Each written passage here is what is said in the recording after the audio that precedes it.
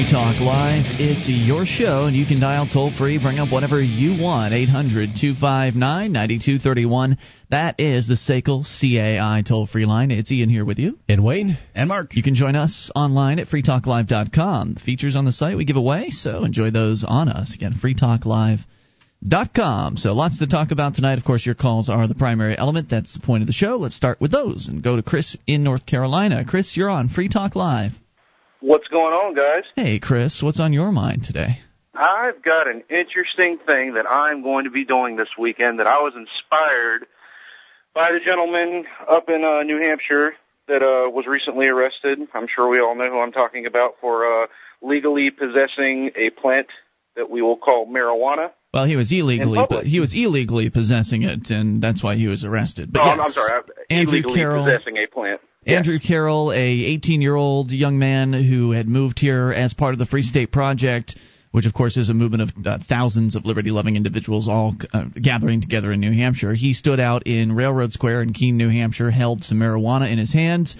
Two cops came and arrested him, and his arraignment happened last month. The trial is scheduled for May 1st, and so that's where we stand with that. And you were inspired by that. What are you going to do? Well, me and a few of my friends, I've concocted an idea that I think is just great. And it's the same premise, but it's going to take it a little bit step further to confuse the police. So here's the plan. I'm going to get a box, just a plain old cardboard box that's rather shallow. Perhaps the lid to a cardboard box would be the proper idea to use here. And I'm going to take 4 chains, small dog chains, cut holes in the box, affix each chain to each side of the box, affix the chain to handcuff the box to 4 people, and then take another pair of handcuffs and handcuff us all to either trees or posts in the local park. Okay. We are going to have just a box, and we're going to be standing here, and we're going to have a few friends around videotaping us, okay?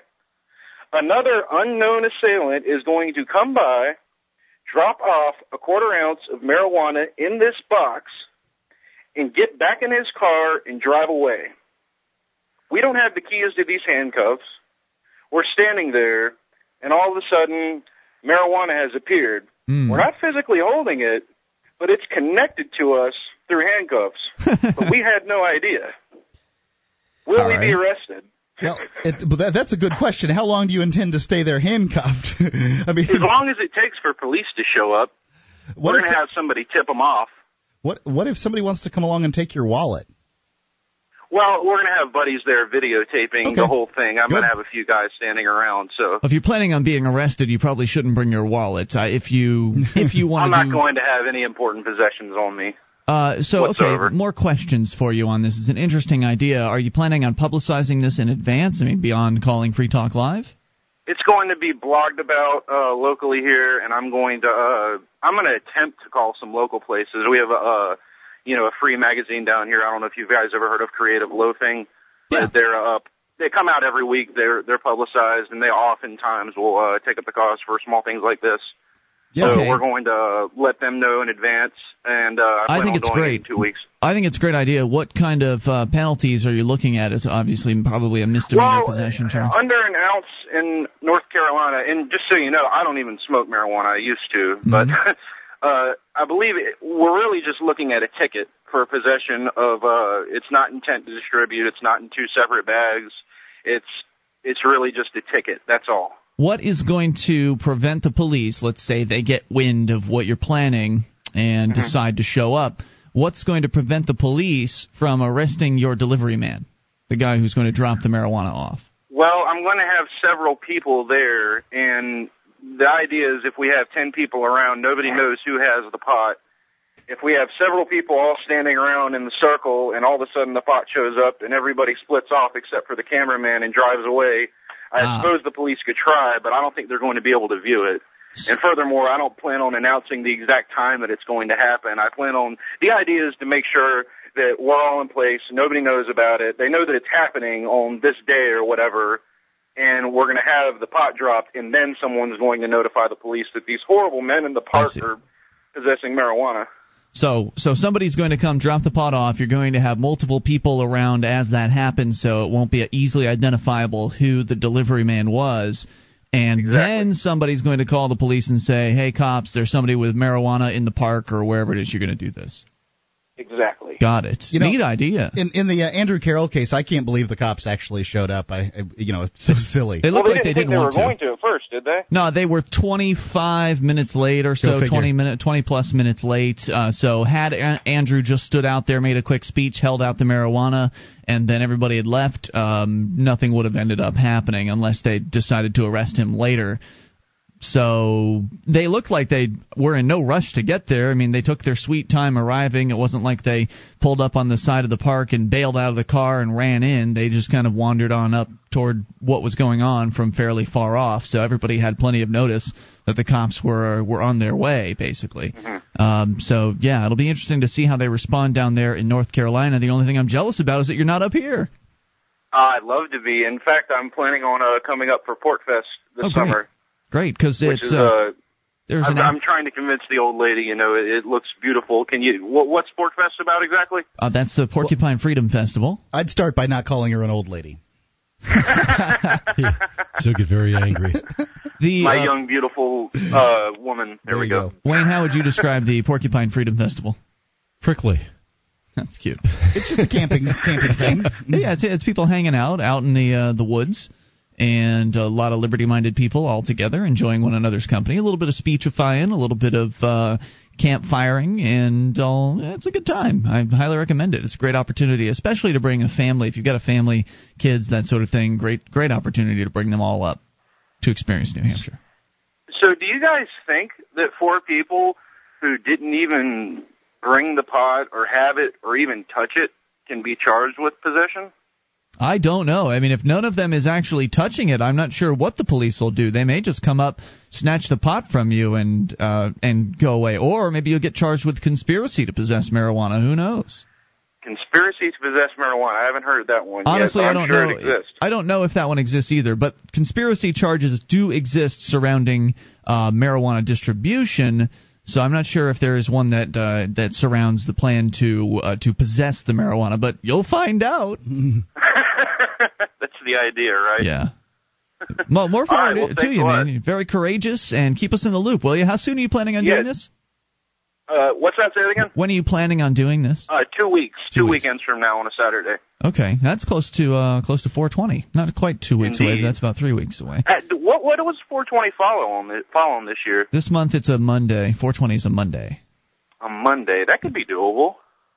Well, if you've got any local colleges in town, it might be something where you'd want to go and promote it there. Maybe you'll get that's the thing, and I don't know if it's the same in different states, but I know in North Carolina, if you're possessing drugs on a schoolyard, then it automatically ups the charge. I don't know if it's still a misdemeanor, if it becomes a felony at that point, but if you're around a school, even let's say if I got pulled over on the side of the road, the cop pulled me over by a school and found a dime bag in my car, then the idea is he can take me to court and say I was trying to sell pot to school kids. Yep, drug-free school zone, very familiar with those. I wonder if it applies to college campuses, though. I'm not sure about that.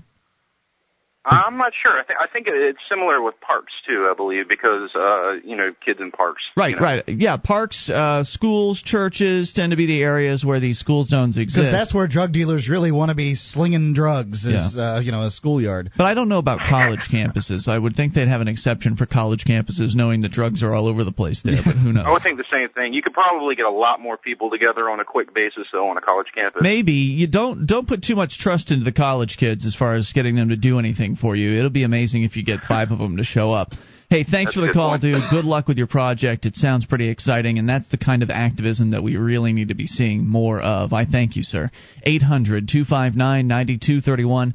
I think more non-cooperation, more civil disobedience is really something this country needs more of. Yeah, this generation's of college kids just, losers that don't want to do anything. I mean, back in the late 60s, early 70s, you could whip up college kids for all kinds of activism. Not now. Toll-free number here is 800-259-9231. That's the SACL CAI toll-free line. You bring up whatever you want. This is Free Talk Live.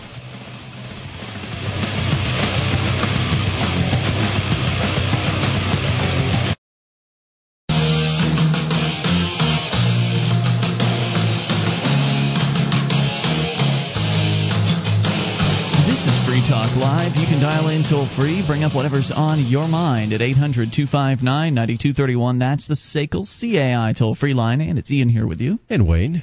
And Mark. You can join us online at freetalklive.com. All the features are completely free on the site, so enjoy them. freetalklive.com features including the wiki with over 1,800 pages created by listeners just like you. Go to wiki.freetalklive.com to get interactive. WIKI, wiki.freetalklive.com. You dial in, you can talk about whatever you want. In the meantime, we'll tell you about some things that are interesting to us. And here's one that really stuck out of the news as pretty scary. Now, it hasn't come to pass yet, but it is legislation that has been proposed that would federalize cybersecurity. Key proposals, or rather key lawmakers, are pushing to dramatically escalate U.S. defenses against cyber attacks, crafting proposals that would empower the government to set and enforce security standards for private industry for the first time. Now, Wayne, you're a computer professional by trade. You deal with network things and stuff like that, and so this may end up affecting your business. This may end up affecting internet service providers. It may end up affecting all kinds of people. The proposals in Senate legislation could be introduced as early as today, would broaden the focus of the government's cybersecurity efforts to include not only military networks, but also private systems that control essentials such as electricity and water distribution. At the same time, the bill would add regulatory teeth to ensure industry compliance with the rules. Congressional officials familiar with the plan said yesterday. Addressing what intelligence officials describe as a gaping vulnerability, the legislation also calls for the appointment of a White House cybersecurity czar. Another czar. With unprecedented authority to shut down computer networks, including private ones, if an attack is underway, the officials said. How industry groups will respond is unclear. The vice president for Center for Democracy and Technology, which represents private companies and civil liberties advocates, says that mandatory standards have long been the third rail of cybersecurity policy, saying regulation could stifle creativity by forcing companies to adopt a uniform approach. So instead of, now they're saying it's we're only going to do this on essential systems like electricity and water distribution, but who's to say they won't just declare the internet to be an essential system? We've already got politicians who are pandering to voters saying, we deserve to have a right to internet access, right? I mean, this is the point where we're at today, where politicians are basically trying to put the idea out there that, well, internet access should be a right and everybody should have access to it. So if that's what they truly believe, then inevitably somebody's going to say, well, the internet is an essential system and this bill needs to cover it.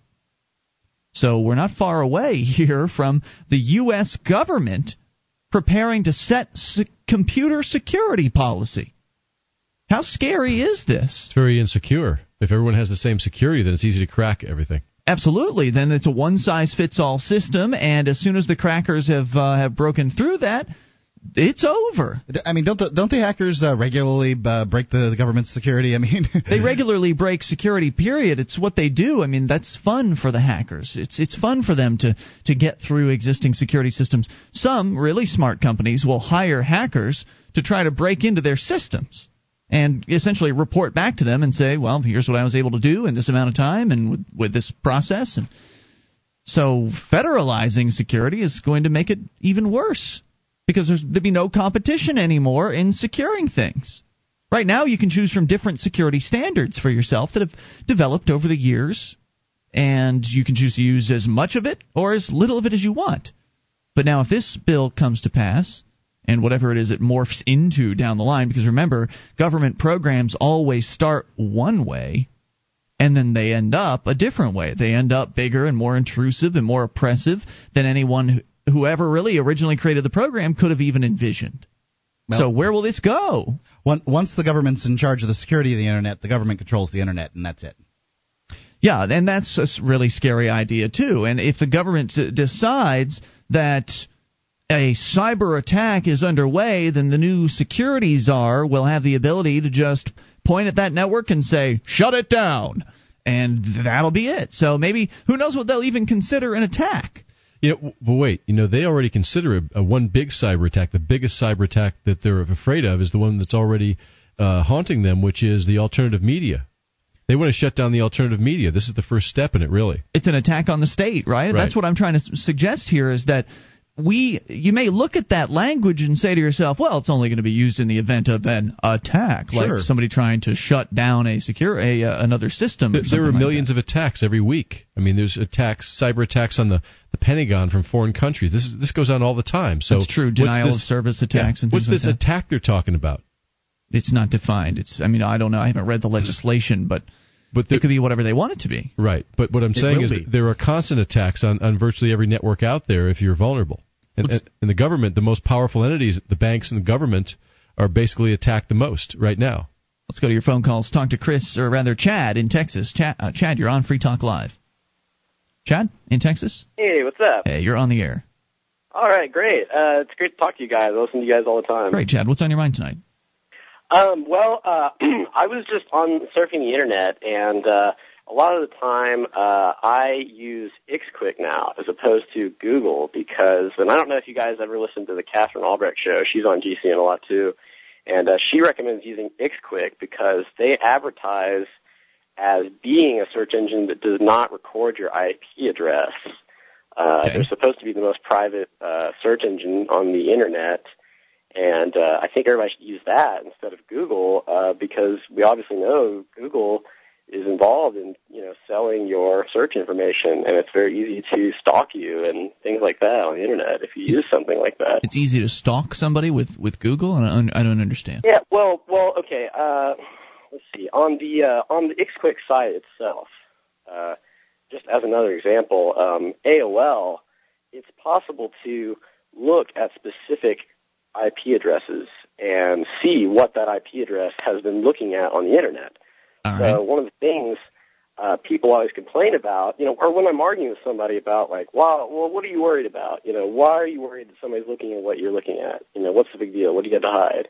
And I always say well, it's one thing to talk about someone like me just looking at whatever junk is on there, but another thing when you're talking about someone that might have a business or they're looking at information for investing. So are you saying that anybody can go into Google and pull up somebody's IP address and look at their search history? I find that pretty hard to believe.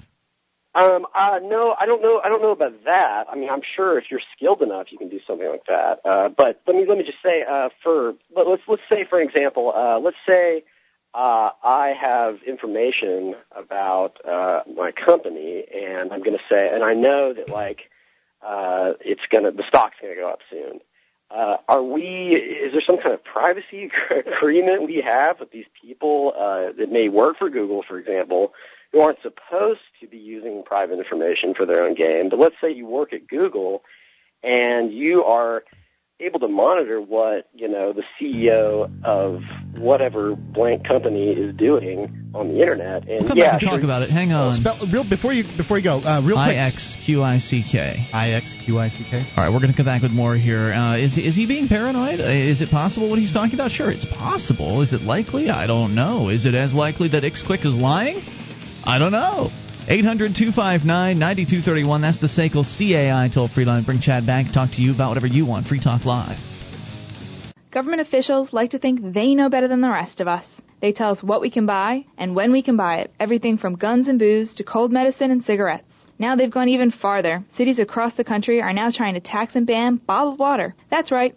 Simple, no alcohol, no caffeine, no calorie bottled water. They say it's wasteful and buying it is, quote, stupid. But who are they to decide? If politicians decide you shouldn't even be able to buy bottled water, what's next? Visit us at enjoybottledwater.org and sign the petition to keep the nanny state out of our water bottles.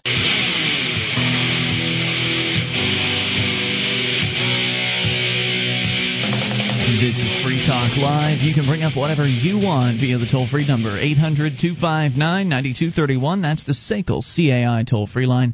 It is Ian here with you. And Wayne. And Mark. You can join us on our website at freetalklive.com. All the features are free, so enjoy those, including the updates. Get signed up. We'll keep you in the loop. Whenever there's something you need to know about Free Talk Live, just go to updates.freetalklive.com. Get on the list free. That's updates.freetalklive.com. If you're thinking about starting a small business, here's a word to the wise. Incorporate at LegalZoom.com. Incorporation can help protect you against frivolous lawsuits that could wipe you out. LegalZoom.com is fast and easy. They do all sorts of legal documents, patents, wills, trademarks. You can use code FTL to save $10 off your order. That's LegalZoom.com. 1-800-259-9231. We continue with your phone calls, and we'll go to Chad in Texas. Chad, you're back on Free Talk Live. Now, you were telling us about a new website that is out there trying to make a name for itself, Ixquick, IXQICK.com. It's another search engine, and these guys are advertising themselves as being a completely private search engine in that they are not recording anyone's IP addresses that use the service. And you were talking about how a search engine like Google, for instance, does record this information. It records what websites you're going to search on, and probably records your IP address and who knows how many other things about you. Of course, one of the main reasons they do it is so they can target advertising to your computer and possibly get you to click through on some of their advertisers so they can get paid. So that's the motivation from what I understand, but you're saying that there may be something more sinister going on. You're saying there's a possibility that that even if that's their intention, there may be some Google employee that has evil intent that's going to try to use sabotage or to try to observe you searching. Use that to sabotage your business. That's a hypothetical example for why it's not a good thing to use a search engine that records your information. Why is that beneficial to you as a consumer? You know, to have anybody recording your information other than you. It's like it's like saying, "Oh, here you go. You have access to what I'm thinking about 24/7. Here you go. That's no problem. Thanks for being such a good search engine." I suppose it's beneficial because you know up until now, until this Ixquick. Am I saying it right? Ixquick. Ixquick. Ixquick. Yeah. Up until now, well, you know, there hasn't been a search engine that hasn't done that. So how do I know that Ixquick isn't lying to me? Well, you can go on their thing, and they'll give you their whole spiel as to why they're not. And I mean, obviously, here's another thing: like if they were lying to you, and everybody found out, then their whole marketing ploy would fall apart. So well, they haven't given the EU privacy seal, Mark. So I'm pretty sure. Well, here's the thing. I mean, even if they're not that trustworthy, I mean, do you trust Google more? I mean, is that? I don't know. I kind of like Google. I mean, I like Google. They're a little too close to the Obama administration for me, but I think they've done good up till now. They've got some great products. Well, here's the thing. I mean, I always tell people, here's the thing. I understand, Google is a very good search engine. It'll give you good results and stuff, and I have used it, even though I use Ixquick now. But I always tell people, just if Ixquick can't deliver, obviously go to their competitor, because this is a free market. And the way I see it, and this is a point that Catherine Albrecht made, it's about voting with your dollars and with your time. When you use Ixquick, you are basically saying, hey, I realize that Google might be a better product in this sense, that it gives me good search results, but you're also saying, ultimately, though, I really want to be protected as a consumer. I want my rights protected, and I'm going to go with Ixquick. And that shows Google, hey, if we want to keep our customer base, we want to keep our advertising base, we got to quit this. How long has Ixquick been around? I'm not sure. I mean, I heard about it a few months ago. It says here on their website I rarely have a problem with it. They've been around at least since June 2006 when they started to delete privacy data within 48 hours. So at least for a few years. So where are they based? Yeah. I don't know. I'm just wondering. Where are they based, caller? I'm not sure. I'm just wondering if you work for them. That's what I'm wondering. No, I don't work for them. Yeah. It's funny to me how many times Ixquick, you've said Ixquick in the conversation where Ixquick has been thrown in. I'm sorry, what? I'm just, if you know the CEO, I'd like to talk to him about advertising, that's all. Oh, no, but Catherine Albrecht knows the CEO. She has him on her show a lot. Looks like it's in the Netherlands. Got that information from their website. There you go. All right, Chad, thanks for the call tonight. 800-259-9231. Hey, if you're one of those privacy-concerned people out there, then it sounds like a great website for you. I, for one, am not too concerned. I mean, I'm pretty much out on Front Street with what I do, so it's not like I'm trying to hide anything. I'm not plotting anything in secret. Everything that people that are up here in New Hampshire are plotting, for the most part, is done wide out in the open on public internet forums. So the last thing I'm concerned with is some government agent reading my searches. It just doesn't concern me. I can understand why it would concern some people that are engaging in plotting things that they don't want other people to know about. Sure, use XQuick or use one of the other. I'm sure there are other private search engines out there. I doubt this is the only one. And you're right, Mark. I definitely had a red flag go up with that guy thinking that maybe he was a stockholder or something like that. But what he's saying isn't a bad idea for those who are concerned about that sort of thing. Well, yeah, competition is healthy for the marketplace, and it does force companies that are doing things that they shouldn't be doing to maybe stop, especially if a company like XQuick makes that one of their primary selling points to get new people to their site using it. Mm-hmm. So if a lot of people start doing that, then Google has to say, well, maybe we need to stop doing some of the things we're doing to monitor and track people. Maybe so. Who knows how it'll all end up turning out. I'm like you, Mark. I feel like Google has so many great services out there. I mean, the Google Mail is fantastic. I'm not leaving that. I know how to use it. I don't like new things. No thanks. Not interested in new things on the internet. And he even admitted as much on the phones there that their search was better. He seemed to suggest that he preferred the Google search results to this other company's search results. And I mean, what has Google got, like 80% of the search market because the results are just that good? I just ran a couple of searches on XQuick, and they weren't bad, actually, the results. Very good. Well, there you go. 800-259-9231. That is the SACL CAI toll-free line. Maybe we're missing something, though. Maybe you can call in to explain to me why it is we should be more concerned with matters such as internet privacy. I just don't feel like I care if they find out what my searches are. Go ahead. That's the least of my concerns. There are a whole lot more terrible things that they could do to me. If they wanted to. They could come after me if they wanted to for all kinds of things. I don't think that my internet searches is going to really be a factor there. So, if I'm missing something, though, please dial in and correct me. 800-259-9231. I'm open to being convinced to switch search engines, but I really haven't ever seen a reason to. We switched web browsers to Chrome there for a little while and decided we didn't like it and went back. Yeah, I've gone back. I've gone back to Firefox. Because I was disappointed with Google's Chrome in that they never fixed any of the bugs that it had. Like, they put out a version, it had all kinds of bugs in it. It was really fast as a browser, as far as being a browser is concerned, but they never actually remedied anything. There was never a new version that was released, and this is after months of waiting. Well, sometimes with that software, there'll be a command in one of the menus that will say, check for updates. Did you look for that? It was already, it automatically was supposed to be doing that, so they never put anything out. Anyway, 800-259-9231, that is the SACL CAI toll-free line. So the federal government, of course, going back to what we were talking about earlier, the federal government looking to step in the realm of of cyber security. So there's no reason why the federal government couldn't just come right in and lay down some kind of requirement on the internet service providers to start monitoring everybody's searches on every search engine out there. Couldn't they do something like that? The federal government, they can pretty much do what they want. Right. So couldn't the internet service providers be forced by the feds to put some sort of tracking software in to where anytime you visit a search engine, whether it's XQuick or Google or anybody, that information is compiled in a local database on your internet service provider's level? You think that the author of Spy Chips would let the government? I mean, she probably would shut down her company before she did that. It would seem to me. Who? Catherine Albrecht, the lady who signed our Spy Chips book. Right. What does she have to do with the feds snooping on people's internet searches? She's the marketing manager of XQuick. Oh, is she? Oh, okay. I didn't realize that.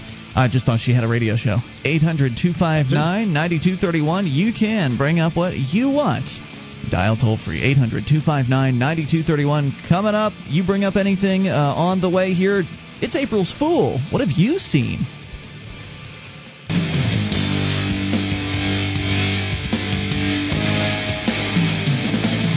This is Free Talk Live. You dial in toll free. Bring up whatever you want. 800-259-9231. That is the SACL CAI toll free line. It's Ian here with you. And Wayne. And Mark. You can join us online at freetalklive.com. All the features, they're free. So enjoy those. Again, freetalklive.com. And if you like the show, you want to help support Free Talk Live, you can do that by learning how to promote the show. Go to promote.freetalklive.com. Lots of different ways for you to get Free Talk Live into more ears around the country and around the world. Head over to promote.freetalklive.com.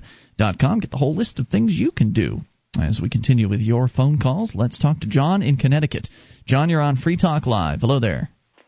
Hi, I just wanted we just opened up a site a little while ago, and basically what the site's about is you can go on there, you can talk in the forums, and it's, not like any kind of normal forums. You can go in there, and there's experts, there's IT, there's web designers, and there's a program designer. I mean, you can ask them any kind of questions you want, and send them an email, and they'll email you back with answers, and they'll even design you things for free. And, we're not looking to make money, we just want to help the community. Why would they do all that for free? Why would they answer all those questions for nothing?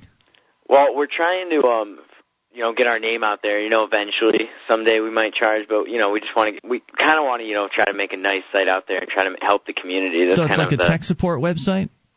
It's like a tech support website, but it's free. Everything's free on there, and it'll stay free probably for a couple of years.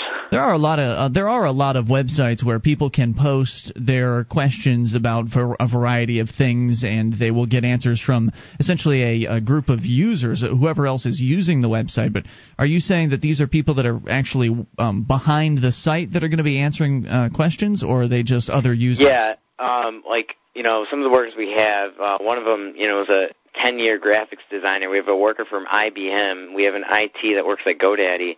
And, all these people want to help out and ask questions because people, always are asking questions on the forums and they're not getting, great answers. I mean, we'll be here to help, and anything you want, we got professionals helping. It's not just a user. You're getting the answer from a professional. I'll tell you what, when you're ready to launch the website, give Mark a call and buy a nice ad package.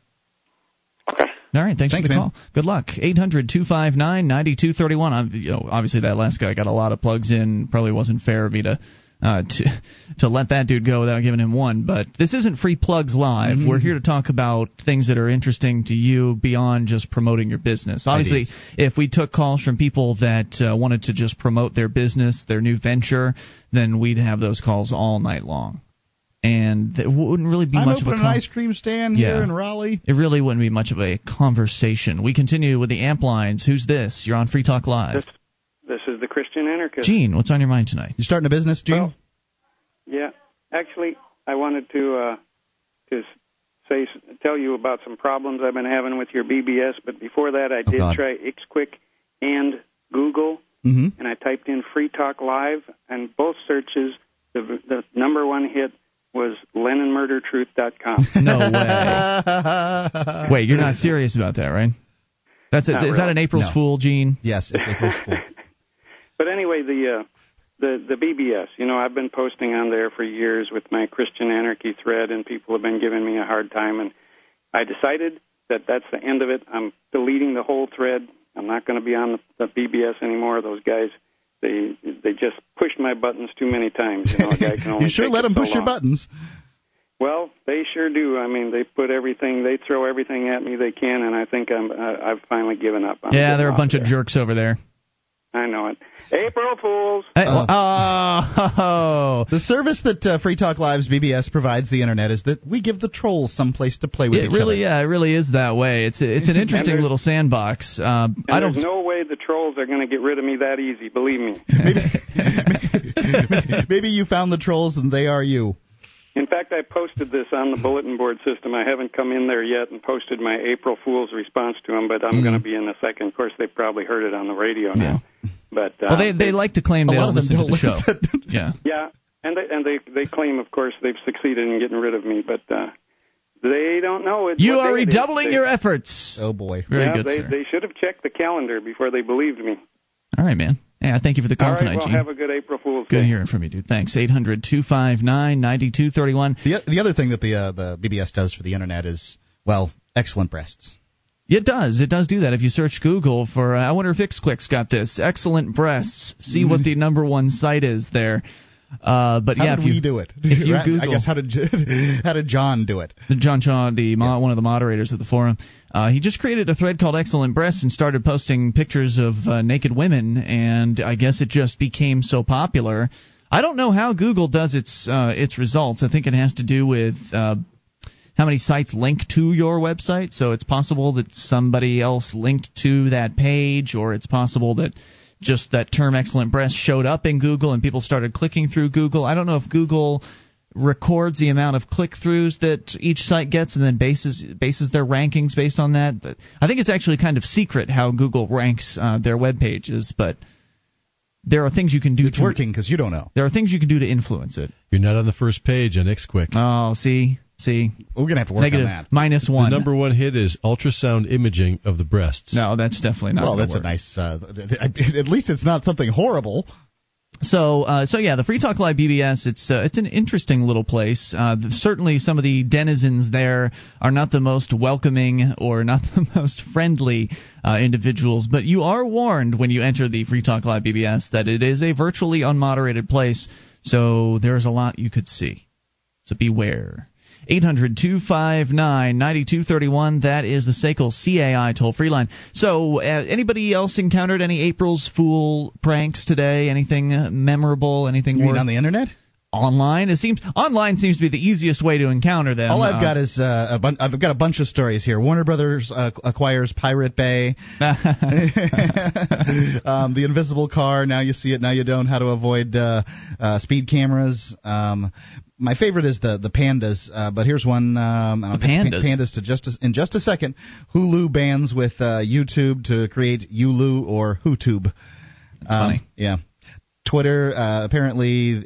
Let's see. It's Twitter switched. The Guardian, UK Guardian, is going to switch to Twitter after 188 years of ink. Apparently, experts say any story can be told in 140 characters, which I like. I mean, that's kind of funny. And pandemonium breaks out at Taipei Zoo. Zookeepers become suspicious of the resident giant pandas. Pandemonium. That's cute. Right.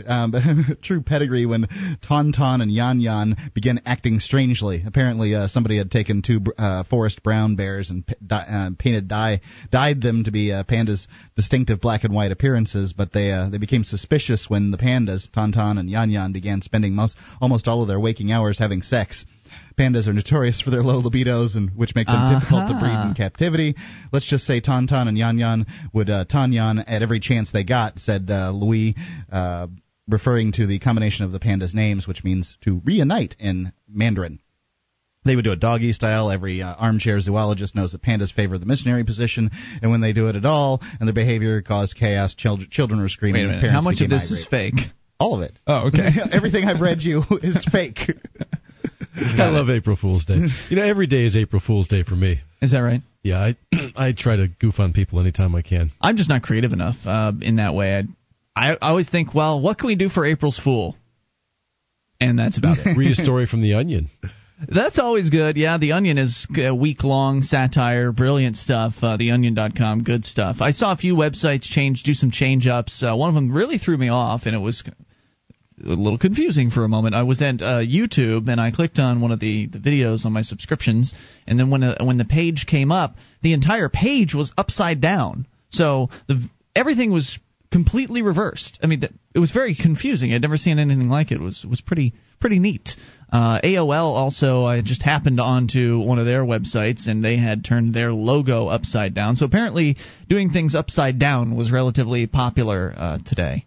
I didn't really see anything else worthy of note. I don't know what Google was doing. I'm sure they had something going on, although Google does own YouTube. An animation of an explosion, of your screen exploding, would be really cool.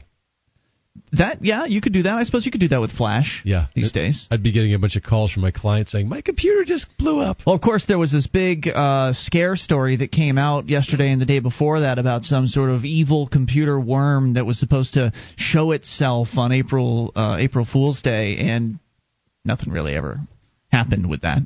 Apparently, that was just a big scare story. Nothing really actually ended up coming out. The day is young. What's up, Mark? Well, I to hold the thing. It looks like there's a bit of an April Fool's thing going on freemindstv.com. Is that right? Yeah. Can you tell us about it? Well, give me just a second here. It's loading a little slowly on my computer. Okay. Well, anyway, we're going to come back with hour number 2 coming up here in moments. 800-259-9231. That is the SACL CAI toll-free line. So if you want to share any April's Fool pranks that you pulled, it's April's Fool, not April Fool's, right? It's a common mistake. April's Fool? Am I right about that? April Fool's Day? I thought it was April's Fool. I don't know. Oh, my God, it's communist. They've screwed up Free Minds TV. 1-800-259-9231. You want to share your pranks from today, you're certainly welcome to do that or bring up whatever you want. This is Free Talk Live. You ever have one of those days where everything goes right? First, I get the best parking space at work. Tonight, I have a date with the very lovely Rachel. And today, I gave a killer presentation in Sydney, finalized a contract in London, and demoed our new product in Boston. Online, from my desk with WebEx. WebEx lets me take meetings and give presentations from my desk. I just talk to clients on the phone, and they watch what's happening on my desktop from their desktop. So I can travel the world and still be here for my date tonight with Rachel. Travel less, meet online. Go to Webex.com and try Webex free. Just click the radio graphic and enter promo code 600 to get a free trial and a free webcam, too. Remember that code, 600, to qualify for the free webcam. Webex, now part of Cisco and used by more than 5.5 million people every month. Give it a try, free. Go to Webex.com and enter the promo code 600. WEBEX.com. Free webcams available while supplies last. Terms and restrictions apply. See website for details. This is Free Talk Live. You can dial in toll-free and bring up whatever you want. 800-259-9231. That's the SACL CAI toll-free line. It's Ian here with you. And Wayne. And Mark. And you can join us online at freetalklive.com. All the features on the site, they are free. So enjoy those on us as we launch here into the second hour of the show. Again, freetalklive.com is the website. So, as we've been observing over the past several months, various different state governments around the country, of course, the big news has recently been about New York, have been scraping for more money. They've been doing whatever they can to get more money in because in a tough economy, people are, scaling back their living habits and things like that. They just don't have as much money. People losing their jobs left and right. It's a tough time out there, and governments don't care.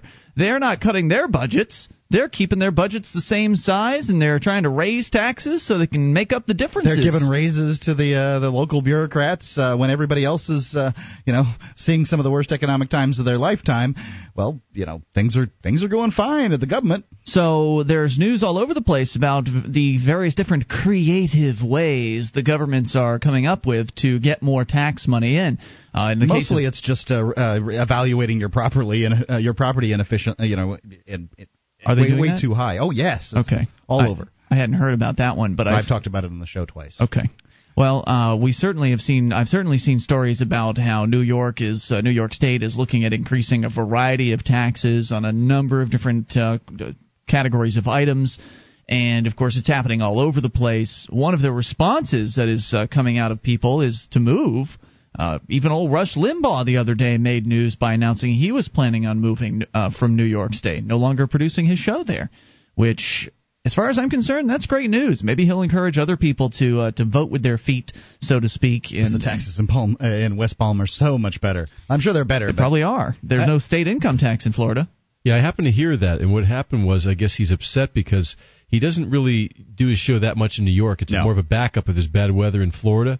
But the state of New York forces him to account for every single day he's in New York working. Is that right? And has to pay taxes on that. They nickel and dime him that way. And I don't blame him for being upset about it. He should probably open up a studio in New Hampshire. I don't know about that. I don't know if I want to encourage somebody like Rush Limbaugh, who's just a adherent to the Republican Party, no matter what it is that they do. I'm not interested in having him come up here. Glenn Beck wouldn't be such a bad thing. He seems to be moving in the right direction. I've seen no evidence whatsoever that Rush Limbaugh has changed in any way, shape, or form. He only sounds like a libertarian now because his party is out of power. Right. So don't let him fool you. No. That'll all be different once the Republicans get back in charge, if that happens again. Said it himself. He carries the water for the Republicans. He did. He admitted that. All right. So here's what's going on in Chicago in response to drastically increased rates and taxes and fees and things like that. According to CBS News in Chicago, CBS2Chicago.com, they're taking more of your quarters every day, and Chicagoans are in revolt. While some are saying enough by just avoiding them, others are taking out their frustrations on the parking meters, literally. CBS 2 chief correspondent Jay Levine says that there's a lot of anger behind the new meter rate increases. You think enough is enough? How about 12? That's how many quarters by an hour of parking time in some places now. That's $3 for an hour of time. And it's why some people are saying they've had enough. Near Broadway and Addison, meter after meter are broken. One woman said, I called the company and I said, I don't want a ticket, one woman said. LAZ is a Chicago company which collects the money for the New York owner, which paid the city $1.2 billion to lease the city's 36,000 meters for 75 years. They've pasted new stickers on them. Good deal, huh? Doubling the rates to as much as a quarter for 5 minutes in the loop. That's $3 an hour to $2 an hour in many other neighborhoods, and people are angry. Now, this is an example of privatization, by the way, I'd like to point out. This is what privatization gets you. It gets you one private company, one politically controlled, politically connected private company who's buddy-buddy with some of the politicians, gets the exclusive deal for, in this case in Chicago, 75 years. Sweet, huh? To operate and to collect the revenues from the parking meters. That's privatization. And that's why a lot of people, when they use the term privatization, they may have the intent of solving a problem, but it just creates another problem. Now you've got a monopoly granted to a private company. It's not really that much better than the government system. Not much, no. People come into the neighborhood for entertainment reasons. You can't anymore because the meters are so expensive, said a local resident, and people are frustrated. It's jammed, a woman said. CBS 2 called the company twice to New York, another to Chicago. They didn't call back. We also called the city. They called back, but basically said, not our meters anymore, not our problem. Enter a guy who calls himself Mike the Parking Ticket Geek. He contacted us via Twitter, showed his website, theexpiredmeter.com, which he used to give people advice on how to beat parking tickets. The site has become a lightning rod for people's complaints about the new rates and operators. Mike says the people who are writing to him have a sense of anger, frustration, and rage in some cases, to the point where some, it appears, are vandalizing the meters. Pictures on Mike's website show meters deliberately smashed, taken apart, spray painted, or deliberately jammed. You know, I'd heard out in, I can't remember, is it Berkeley, where they were actually vandalizing the meters by simply taking pennies with a little bit of silicone on them, on like either side or one side or whatever.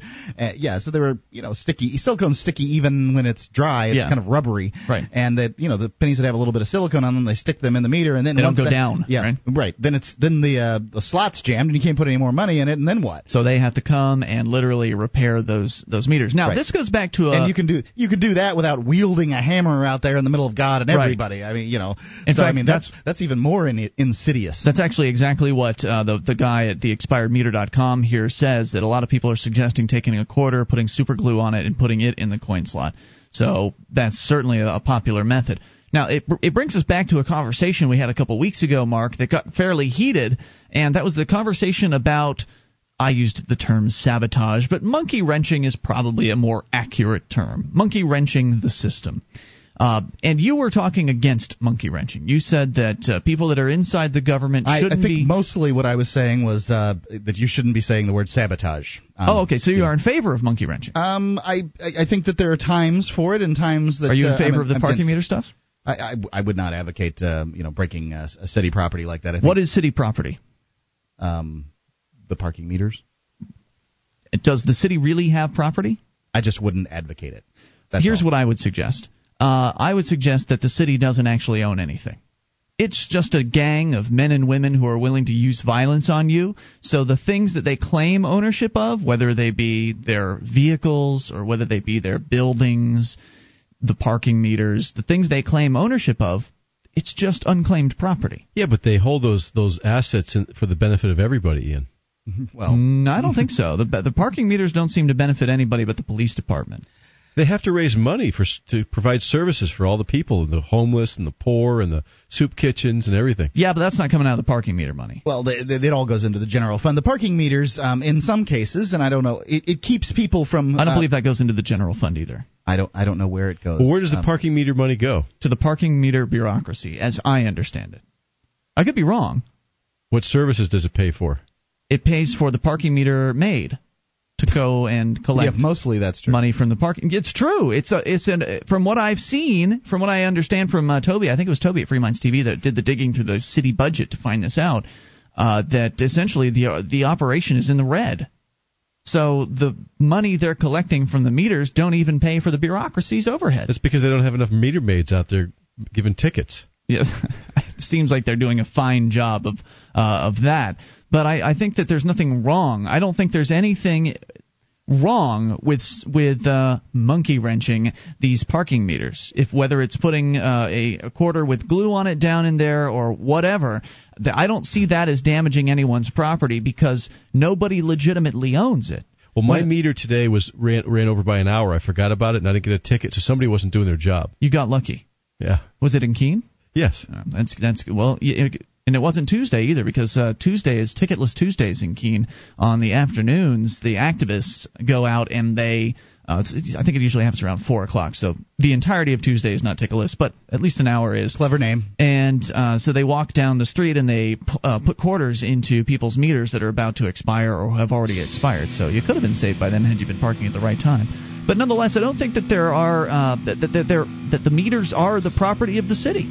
They're nobody's property, and such are subject to various different sabotage or monkey wrenchings. 800-259-9231. Am I wrong about that? Does the city actually own the meters? Does it have the right to control them, or is it just an armed gang controlling stolen property? This is Free Talk Live. 800-259-9231.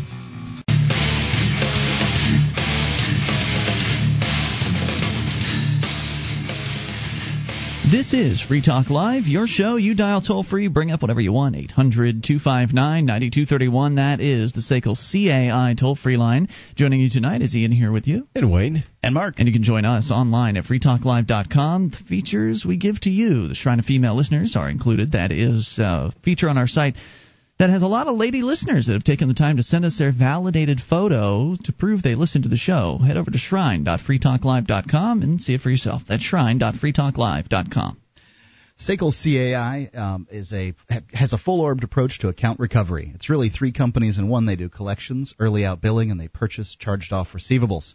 SACL knows that the way they treat your customer reflects on you. Their staff is respectful, they record every call, and they have the best equipment money can buy so that your business is handled as efficiently as possible. You can see their banner at freetalklive.com. It's SACL CAI. 800-259-9231. Let's go to your phone call. Scott is on the line in Texas. Scott, you're on Free Talk Live.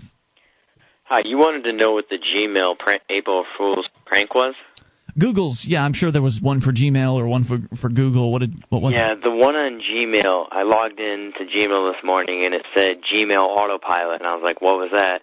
And I opened it up and it said it will automatically respond to all your emails. You don't have to log in anymore. It will respond to all your emails. You know, I was thinking that's really cool, and you could, like, customize it and stuff. You know, the funny thing was they didn't tell you until you went down to the terms at the bottom. I was looking it up on Google trying to figure out, you know, is that really true? I was pretty surprised on it. And so they actually ended up telling you when you tried to activate the service? Yeah. Well, I didn't know until I hit the terms at the bottom, the terms of agreement.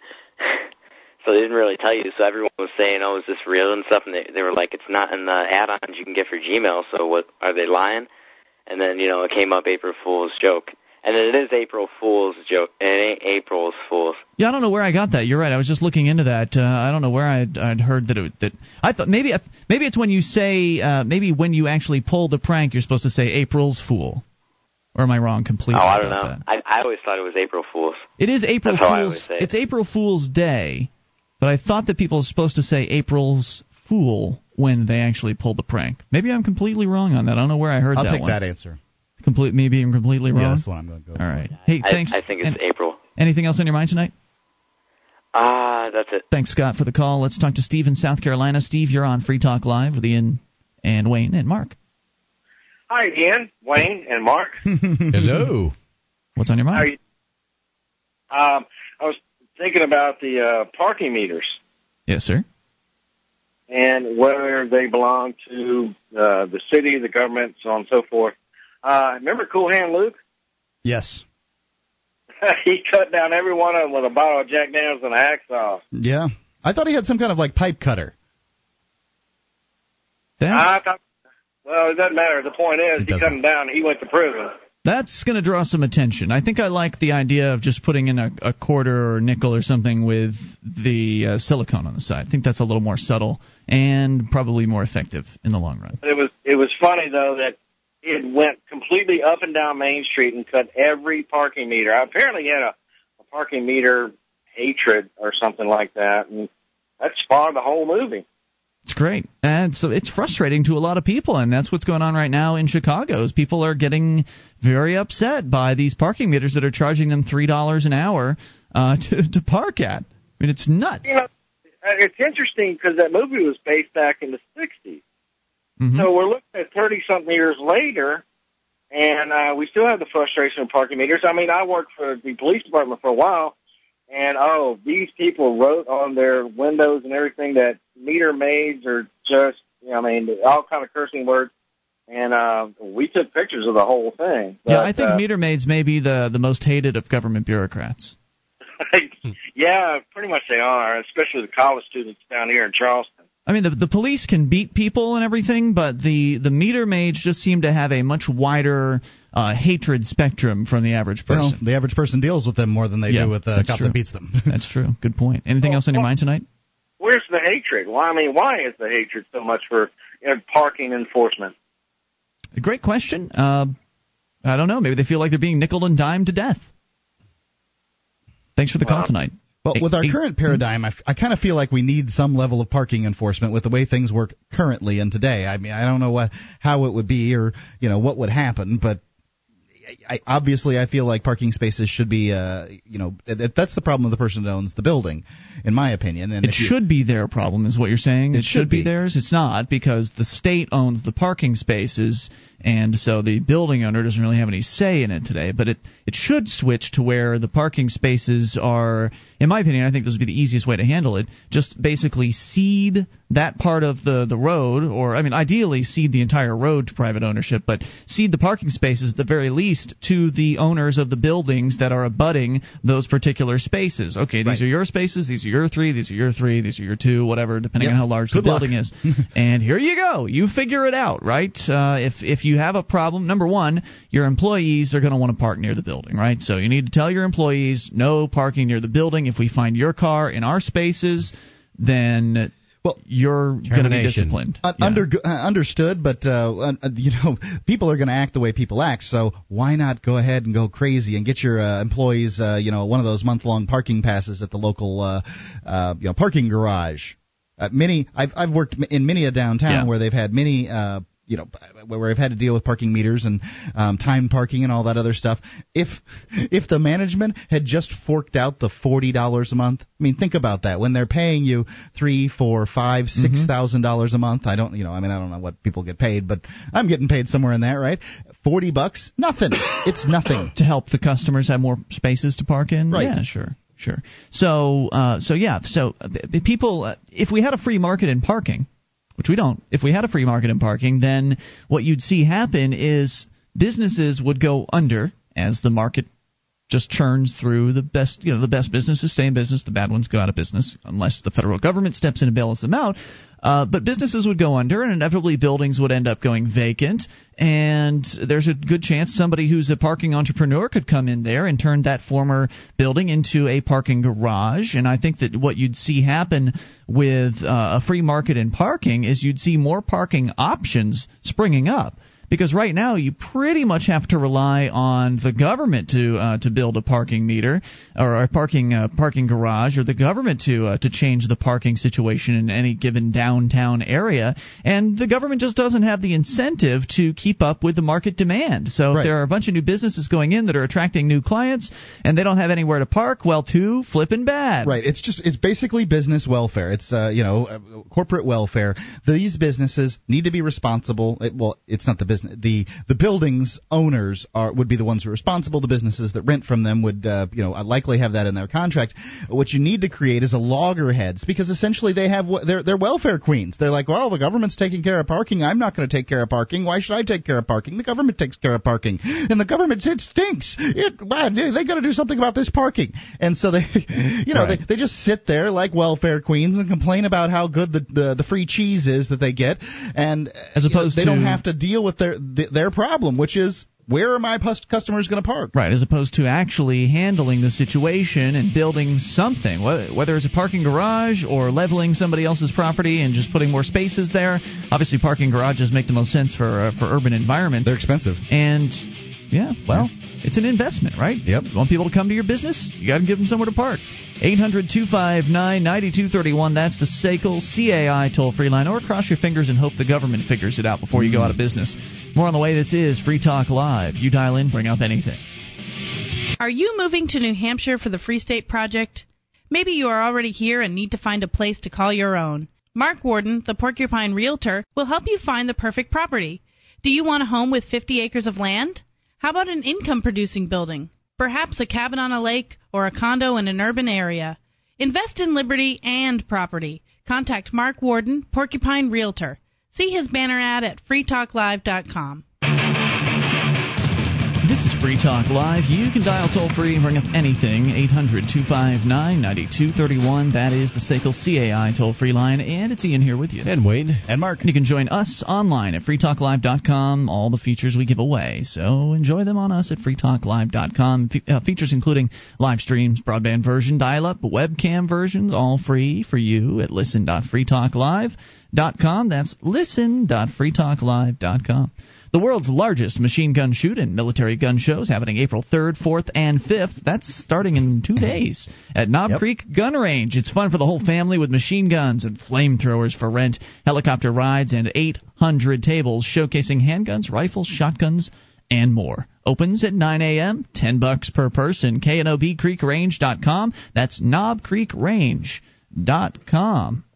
So we continue here with whatever it is you want to talk about. Otherwise, we go to interesting things to us. Vin Suprinowicz over at LouRockwell.com with a story about submission, something that all of us do to some extent or another, and it's something that I would suggest people practice not doing. And, of course, I mean submitting to the state, bowing to their demands, specifically the police. Mr. Suprinowicz writes, I just finished reading the article on excessive force on page 2B, wrote Ron, the former police officer, on March the 5th. Another person was apparently injured in a police confrontation followed by the usual lawsuit. As a former police detective, I have a solution on how to avoid 99% of all injuries, lawsuits, and deaths sustained as a result of a police confrontation, offers Officer Ron. Here's his solution.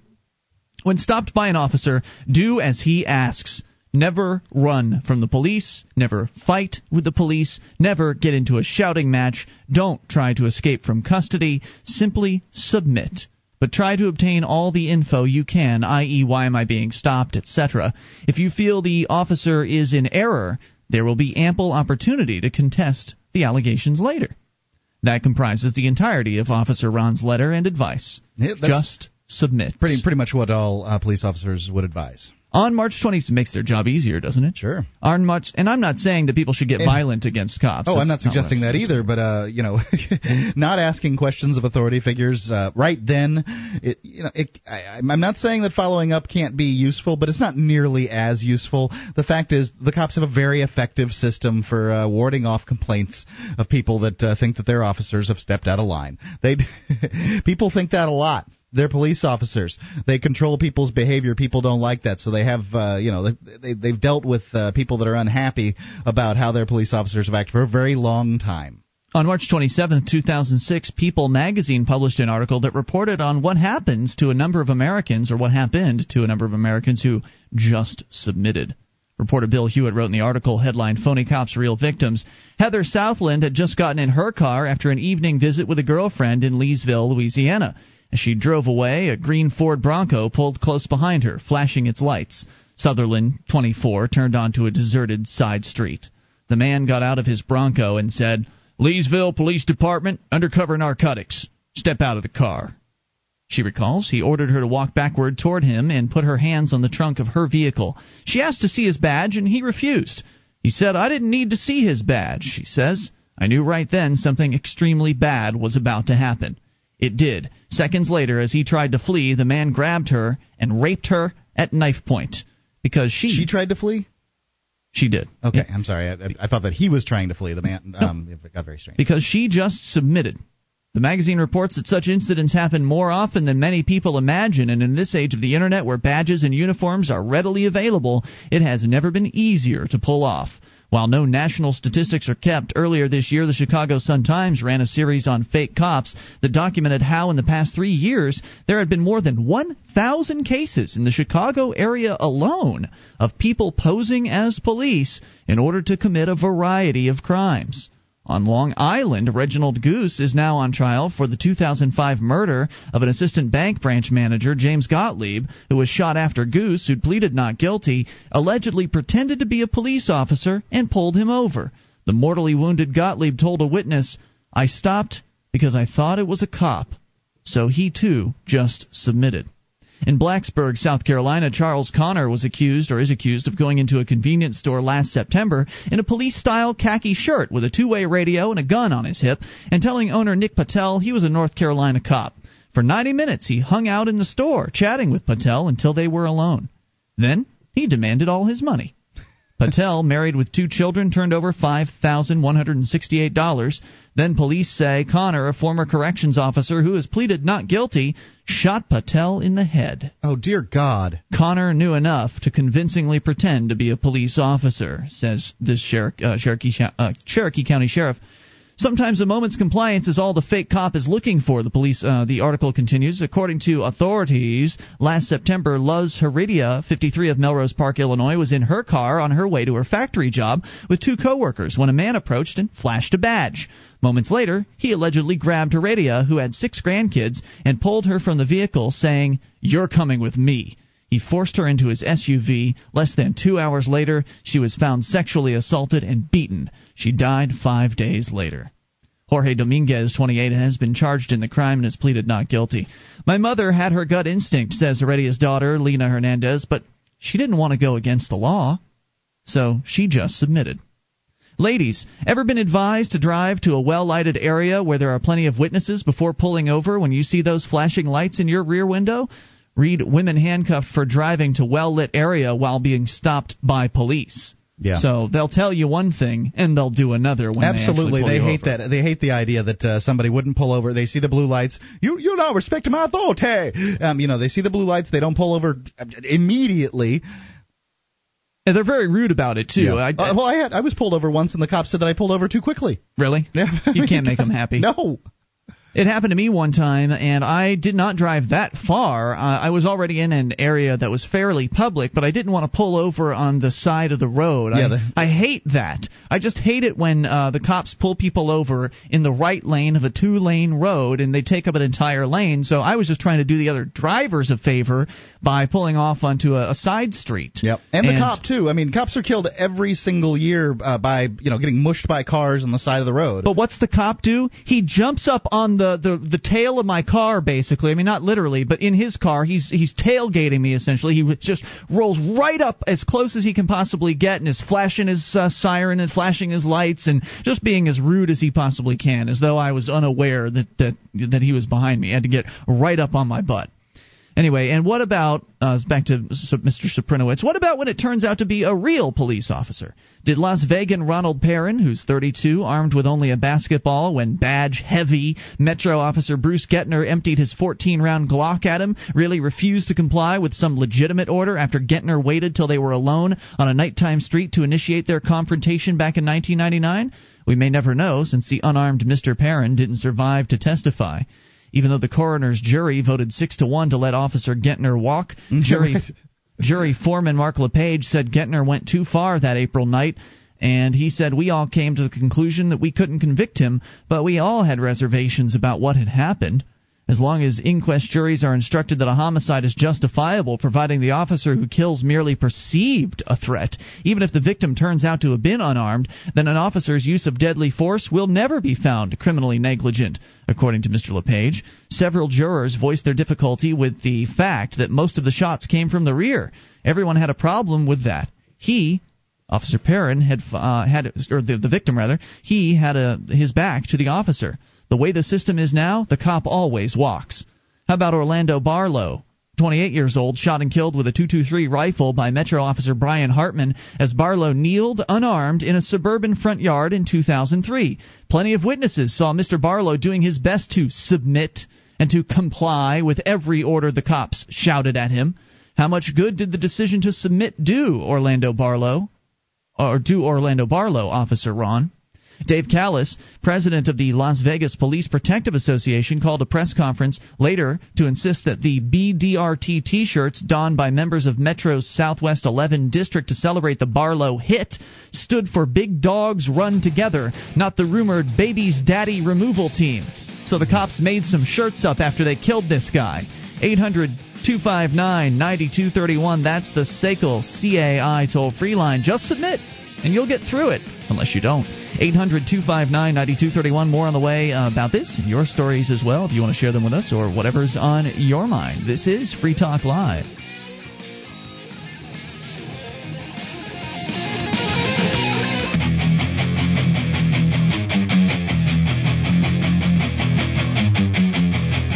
This is Free Talk Live. You can dial toll-free, bring up whatever you want, 800-259-9231. That's the SACL CAI toll-free line, and it is Ian here with you. And Wayne. And Mark. And you can join us online at freetalklive.com. All the features we give away to you, so enjoy those, including the bulletin board system.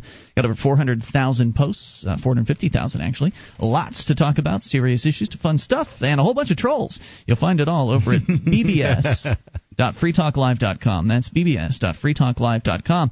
The bureaucrats undermined your right to bear arms, and now they're taxing bottled water. That's right, water. Log on to enjoybottledwater.org and tell them enough is enough. Sign the petition fighting taxes and regulations on bottled water. After all, if they can tax water, what will they do next? Enjoybottledwater.org. Vince Aprinowitz, just a few more thoughts from him on the idea of submission. If you ask the cops, they'll tell you, just submit. If you want to get through this, just submit. Do whatever it is the cops demand of you and just submit. And Saprinowitz has given several examples of people that just submitted to real police and fake police, people who are claiming to be the police, and what ended up happening to them. In many cases, they died because they just submitted. Europe's Jews, said Saprinowitz, and other minorities submitted to lawful orders from 1934 to 1944. Where did it get them? Dead. And the Swiss insurance companies wouldn't even pay off their remaining survivors since the Nazis had somehow neglected to issue proper death certificates. This used to be a free country. For the first 50 years of the life of this republic, when things were pretty peaceful from all reports, we didn't even have any police forces as we know them today. When was the Constitution amended, former Officer Ron, who suggested that everybody just submit? When did they take the old part that says we're to remain secure in our persons, houses, papers, and effects, free from search and seizure unless a warrant is issued upon probable cause, supported by oath or affirmation, and add it to your news section that reads, oh yeah, unless someone calling himself a policeman decides to stop you and issue whatever arbitrary orders and commands he can dream up, at which point you have to submit, or else he can shoot you down like a dog. I've got my copy of the Constitution and Bill of Rights in front of me, Officer Ron. You know, the one every public servant swears an oath to protect and defend, even at the cost of his or her own precious officer safety. And I just can't find that part. Over at LouRockwell.com, Vince Aprinowitz writing, now, is he suggesting that people should resist with violence? Well, I don't think that there'd be any point in that, really. That's going to guarantee probably that you end up dead. But I think there's a midpoint. I think there's asking some questions is a good idea, and not just assuming that the guy in front of you is in fact a police officer it seems like a safe thing to do to me. Well, last night there were some calls that went into the Porcupine 411 phone service, which is a service that has been set up by an activist up here in New Hampshire. Brilliant concept. You dial a phone number from any phone, cell phone, whatever. You leave a message. And then that message is distributed to hundreds of email addresses, people that have opted in to say, I would like to receive these messages. So at about 1 a.m. last night, a few messages came through the Porc 411 system from some of the activists out here in the Keene area. They were returning from a movie night, and one of them was pulled over. And he made a phone call while this was going on, saying that the cop had demanded that he get out of the car, and he refused to obey. I think he handed over his I don't know if he handed over his license and registration, but anyway, she ended up giving him a ticket, but she demanded that he get out of the car. He refused, and she didn't do anything about it. So I think that's kind of the midpoint, right? It's the point between going all the way and resisting with violence or just saying no to certain things that they demand of you. Just, don't roll your window all the way down when they demand that you do that, and don't get out of the car when they demand that you get out of the car. I think not rolling your window down is a great way to get a ticket. They may give you a ticket anyway. They Mark. may very well. However, believe me, in being pulled over, I have not gotten tickets far more times than I have. I treat the officer with respect, and I say sir or ma'am. And but how do you know it's a real cop? They have lights on the top of their cars. So I can go buy some lights and put it up on my car it's too. A real cop car. That's how I know. How do you know it wasn't just stolen by somebody? Well, now you're talking about the more remote possibilities. It's a remote possibility that somebody's a fake cop anyway. It's a remote possibility, but it gets far more remote that they're a fake cop in a fake cop car or a fake cop in a real cop car. I mean, now you're getting into Hollywood stuff. Yeah, the fake cop car would be a lot more difficult. But if you're in a parking lot, let's say, and a cop walks up to you in uniform and you don't see his car anywhere, and maybe he doesn't even have a name badge on, then you'd have to be a little suspicious. I mean, it'd be very difficult to fake the whole thing, the car, the uniform, everything, the gun on the hip. I guess if you intend to pay every ticket that you get, Mark, then you should go ahead and just, submit and roll down the window and get out of the car and do all that stuff. But up here in New Hampshire, we've got some activists that are moving up here, and many of them that are already here that are willing to not pay the tickets. So these are people that are willing to refuse to obey to that point. They're willing to non-cooperate to that point. And if you're willing to go that far, then I don't think that you should roll down the window just to be nice to the cop. I don't think that you should obey whatever diktats the cops throw in your direction. And in the case of Mike Barsky last night, who was pulled over for speeding, he did end up getting a ticket. But will he pay that ticket? I don't know. I don't have him here to ask that, but I don't see that it's likely that Mike Barsky will be paying this particular speeding ticket. What I think was interesting about the occasion was that when a cop demands somebody gets out of their car, most people are going to get out of the car. Yep. And he successfully refused to obey that order. And she didn't do anything about it. You could say that she could have not given him the ticket had he just done what she was demanding, but she could also have escalated the situation once he got out of the car and tried searching the car, and who knows what she might have found. Mike Barsky is cop bait. I mean, unfortunately, he's not going to not get that ticket. So there you go. So my point here, Mark, is that non-cooperation, even just a little bit, can really help hold the line against an abusive police force. Because if the police are used to people just doing whatever it is that they demand, that gets into their head. They're likely to just issue whatever demands they want to, and if you don't comply, pull a taser. Unreasonable demands should not be complied with. However, I think that there's certain things certain ways of treating the officer with respect that aren't unreasonable. Ian, I think that you're talking about an individual here, a real live human being. If you treat them like a real live human being with respect, and you care about them, then you're going to do better. Now, if you're dealing with a human being who has a proclivity toward hurting people and taking them and putting them in cold jail cells. That's a judgment that you've made ahead of time. You don't know that person. If you act like that's how that person is, then they're much more likely to act that way. So you shouldn't be cautious around men and women that are possibly that have the ability to take you and throw you in a jail cell. You should just bow down to them and do whatever it is they demand. Did I say that? What are you saying? You should be cautious. I said you should treat people with respect, Ian. Right. So get out of the car when they demand that you get out of the car, and roll down the window. Ask them why they want you to get out of the car. Sure. Excuse me, officer, why do you want me to Because I said so. That's not good enough, sir. Do you have a reason for that? You need to step out of the car right now. I'm not going to step out of the car. Thank you. Okay. Well, you're not respecting his demands. No, that's not that's not respecting the individual, and his demands is something entirely different. I see. If the cop asks me to take my pants off, I'm going to ask him why. Because I want to see your nice cheeks. It's just not good enough, sir. You know something, though? It doesn't have to get to that. When you get pulled over by a cop for whatever reason, what I always do is if it's nighttime, I turn the inside light on, I shut the car off, I put my hands on the wheel, because that shows the cop as he approaches that you respect what he's trying to do and that you respect his safety. And then he feels more at ease that he can trust you not to blow him away, because some people do that stuff. And that usually starts the interaction on a positive note, and from there it usually goes in a better direction. But if there's anything that you do, even you might not be aware of it, that makes the cop feel uneasy, like he might be in danger, he's going to be a little more uptight, especially if he just came from some call that was really nasty before there. So you never know what baggage the cop is taking to that interaction with you. So the best thing you can do without bowing down is just to make the cop feel at ease. I agree with that. I agree with keeping your hands up on the steering wheel so they can't accuse you of reaching for a gun or something like that. I actually had a cop get set on edge because I did that once, because they were wondering why I was doing that, and I explained to them, well, I heard that this helps you feel a little bit better, so that's why I did it.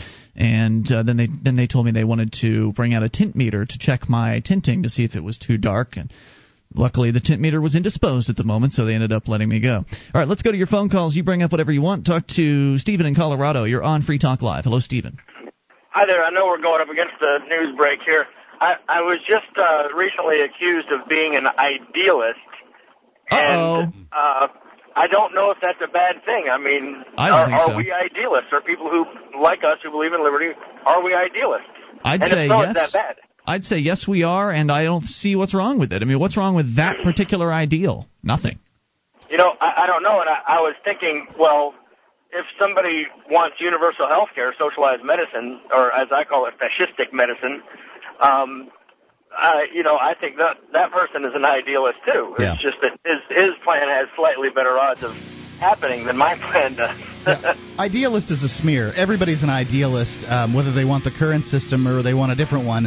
I mean, it's just a smear. You're right. It's basically an easy exit from a conversation where the other individual doesn't really have much they can say to you. If you've got more, hang on. We'll bring it back, Stephen. 800-259-9231. Hour 3 is coming up. And if you want to help draw the line between respect and obedience with the cops, we'd love to have you call in on that, too.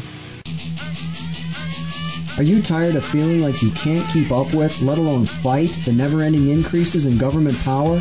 How do we, in one step, eliminate all these abuses and prevent them from returning again? The answer is simple. We must control the money.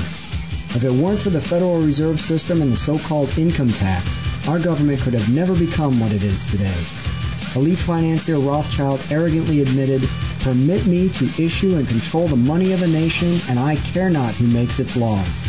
That statement says it all. If others control the money, we cannot limit government growth or power. Under our current monetary system, we are slaves to the financial elite.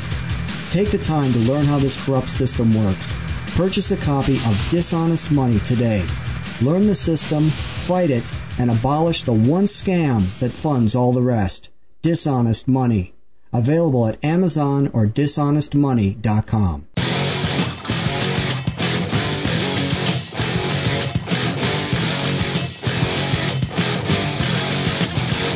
This is Free Talk Live. We are launching at Hour 3 of the program. You can bring up what you want. Just dial toll-free 800-259-9231. That's the SACL CAI toll-free line. It's Ian here with you. And Wayne. And Mark. You can join us online at freetalklive.com. All the features are free, so enjoy those on us. Again, freetalklive.com. Continuing with your phone calls, we go back to Stephen in Colorado. Stephen, are you still with us? Yeah, but I'm going to have to run, so right. I'll go ahead and free up the line for somebody else. I'll see you guys later. Thanks for the call. Stephen called in to ask about idealism. I guess somebody had accused him of being, "You're an idealist," as though there's something wrong with that. I've been accused of that before as well, and it's true. I embrace it. What's wrong with being an idealist? I guess the accuser who accused me of it, I think it was probably Fred Parcells, one of the local politicos here in town. I'm sure I've accused you of it. Maybe you have too, but the suggestion is there's something wrong with having ideals, that it's somehow immature to be an idealist. And that as you get older, you'll start to understand. You'll start to compromise your principles. Yes, you'll no longer be an idealist. You'll be willing to embrace the use of force or whatever it is they think is going to change. I think there's a reasonable tact to take and unreasonable, and I think that's what people are trying to say with you're an idealist. So in other words, you get more uncivilized as you get older?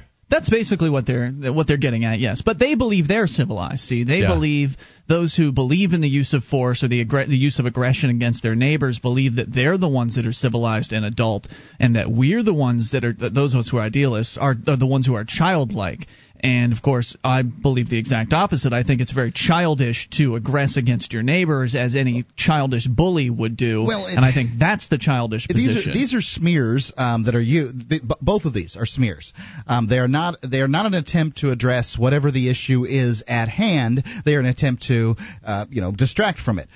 You're idealistic. Well, okay, let's talk about the issue we're talking about right now instead of a smear. You're childish. Well, is it true or not? Okay, I suppose that children don't like to be told what to do. Libertarians don't like to be told what to do. You can draw those parallels. However, in the case of children, generally they don't like to be told what to do by their parents, and their parents have legitimate authority over them because they live on their property. However, you are not my daddy, so shut up. Let's go back to the issue and let's talk about it, One of the other issues we were talking about that I'd like to go back to was the question of obedience when it comes to being pulled over, when it comes to dealing with the police. And Vince Zaprinowitz was talking about how when people submit to the police, a lot of them end up getting hurt or getting killed or thrown in jail cells when a little bit of non-cooperation can go a long way. I'm not suggesting, and I don't know what Zaprinowitz was suggesting, but I'm not suggesting violence or resisting in that way against the police, but I am suggesting non-cooperation. And you said, Mark, that, well, if you don't roll down your window when the cop demands it, you're not respecting him, and I disagree with that. I think that you can non-cooperate and at the same time be respectful. And I did not say that. That rolling down your window is not respectful. I would disagree. Oh, you made it sound like it was disrespectful to not roll down your window and that you'd get a ticket. There's disrespectful things to do with the cops, right? There's plenty of them out there. Like However, F you pig. Right, that too. Rolling down your window is just a good way to get a ticket. Okay? You mean not rolling it down, right, you believe will increase your odds? Not rolling down your window is a very good way to increase your odds. I have been pulled over and many times, and more times than not, I do not get a ticket. Okay, so, I didn't get kicked in the teeth. I didn't get thrown in a jail cell. I didn't get beaten up. It's because I treat the officers with respect. I look them in the eye. I smile at them. I make the interaction good. I have limited mind control capabilities. Work on them, for God's sakes. They're not that hard. So you aren't saying that not rolling down one's window is disrespectful? It's a jerky thing to do. But you're saying it's jerky but not disrespectful? I don't know. What difference does it make? I think it's a jerky thing to pull somebody over who hasn't harmed another person or put anyone else in danger. Let's talk to Mike Barsky. And that's where you're coming from, baby. Mike, you're on Free Talk Live. Mike Barsky, local New Hampshire activist, moved here from California as part of the Free State Project. And last night you were the man that was pulled over that I was talking about last hour. And you managed to get away from that situation without being completely obedient to the cop. You want to tell us about it? Yeah. Hi, guys. Hey, man. How does this keep happening to you, man? I am a cop magnet, apparently. Well, Mark, you should know that once you get a record, once you're in the system, they like to keep targeting those people. That seems to be something that they like to do. If you've been busted for marijuana once, there's a good chance they're going to pull you over again and try to search you again and hope that they can snatch you, VOP you or whatever. So it seems like once you've been in the system, they continue to target you. Mike, it must have been that pimp outfit you were wearing online there. It was the fashion police. So what happened last night? A cop pulled me over, and actually, before I tell what happened, let me just say that I think something that Wayne said and something that Mark said were both accurate, but I think you're both either ignoring or ignorant of the fact that government is so arbitrary. It is arbitrary, yes. So what each of you had said is probably statistically correct in either your own experience or generally speaking, but there's just no knowing. I did almost the exact same thing back in early January, for which I did end up in jail, and last night, I didn't even have to get out of the car when a cop ordered me to. Yeah. He asked a few times. Oh, and I only rolled my window down a couple inches, mm-hmm. And I was polite, and I was non-cooperative. I chose not to answer her questions and tell her that, and she finally said, step out of the car, please, and she asked me 2 or 3 times. Then she ordered me, and I kept asking why. And she finally just said, sit tight, went to her car for 10 minutes and wrote me a ticket, and then came back, and I was free to go. What were some of the questions, Mike, that you refused to answer? Did you hand over a driver's license and registration? What did you refuse? I did hand over driver's license and registration. Everything else I refused to answer, and that was, where are you coming from? Where are you going? Are you aware of the speed limit? Why were you driving quickly? She wanted to know the name of the friend I had in the car, and I said, I'm choosing not to answer that question. So she asked my friend, and she she asked my friend, "Do you have ID?" And he said, "Yeah." And she said, "Can I see it?" And he said, "I don't see a point in that."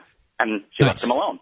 That is great, by the way, to have your friends understand what liberty is about and to have them take a similar position as you, because if you're in the car and you're with people that don't know how to stand up for themselves, then they can really just destroy that experience for you. So it's great that your friend was on your side in this case. I agree that it's completely arbitrary, Mike, but it's the possibility exists that if you would have given her some of the information, like so what's going on out here? Where are you going? She'd have nosed in with more questions. What's that? She'd have asked more questions if you'd answered some. Maybe so. Cops ask me questions. I give them answers. I don't go to jail. I don't get my teeth kicked in. It's amazing, Ian. And he didn't give the answers, and he didn't go to jail or get his teeth kicked in. But he did get a ticket. I think where Mark's going is if I had complied, essentially, answered her questions, depending on the answers, she might not have given me a ticket and let me go. And certainly, is that right, Mark? Yep. And that's certainly a possibility. But I think the opposite possibility is equally true. If I had done exactly what I'd done, I could have not gotten the ticket. I think it's fully arbitrary. In fact, let's say I kind of flustered this woman. Let's say she wasn't expecting someone to not cooperate. Well, after, she let me go, 5 minutes later she could pull someone else over and be in a bad mood, and they could be you answering all their questions, and she'd give you a ticket anyway. Oh, I always expect to get a ticket when I get pulled over. I'm just, respectful and try to avoid it. I don't want to pay that ticket. Well, now, Mike, you weren't disrespectful. You weren't saying "F you, pig" or whatever. You weren't being rude as you refused to obey. Not when she could hear me. No, I was being both. I wouldn't consider myself being respectful or disrespectful, but I was being polite and calm. Well, I think if you aren't being disrespectful, then by proxy you're being, or by default you're being respectful, in my opinion. That could be. So, and I think that if everybody were to take Mark's suggestion here and, just do whatever the cop asks you to do, or else they might give you a ticket. I think that if we had more people doing what you did, Mike, and that is refusing to obey and refusing to answer the questions, and even if they did get the speeding tickets, if they carried that through to the next level and refused to pay the tickets, then we could really have, I think there could really be some progress where the police would be much more wary about being so nosy with people, and they would understand that, crap, it's one of these people that won't answer my questions. Well, if I give them the ticket, they're not going to pay it. So what do you do then? I think it's possible that what I did last night, or the way I did it, Mark might approve of or whatever, or agree with, and that is, the audio is available on NH Underground. But what should I tell you after the break? You can. Hang on. More with Mike Barsky here in moments. 800-259-9231. That's the SACL CAI toll-free line. Mike, by the way, will be appearing in court for another reason coming up soon, and that's for organizing a public festival. He was arrested for that. More coming up. You can bring up whatever you want. This is Free Talk Live. This is Free Talk Live. You can dial toll-free and bring up whatever you want, 800-259-9231. That's the SACL CAI toll-free line, and it's Ian here with you. And Wayne. And Mark. Join us online, freetalklive.com. All the features are free, so enjoy those, including the archives. If you missed a moment of the show, click and download. They're right there on the front page of the website. In fact, they go back for an entire year completely on us at freetalklive.com. According to the Computer Privacy Handbook, normal Internet technology is the most comprehensive surveillance system ever invented. Put a stop to email snooping with an easy-to-use email alternative. It's privacyharbor.com because normal email is not secure. You can go over there and get a free account today at privacyharbor.com. All right, so we're continuing here. Mike Barsky is on the line with us. One of the New Hampshire liberty activists was pulled over last night, allegedly for speeding. You were somewhat non-cooperative when it came to answering the police officer's questions. Was it a state patrolman or a local cop? It was a city cop, and so they pulled you over. Come on, there's no city. What city? Swansea? Town village? I don't know what it is. Anyway, so gas station. You'd been pulled over, and you did not answer all of their questions. You gave over license and registration. They wanted to know where you were coming from, where you were going to, the usual rigmarole that cops tend to ask absolutely everybody, because most people give up the information. They want to try to catch you. They want to try to catch you in a lie, or they want to find out if the driver's license has a different address from where you currently live, which, of course, if you admit to, then that's a crime. So when the cop's asking you questions, they're asking you those questions to get you to give them some sort of probable cause to go on to arrest you for something.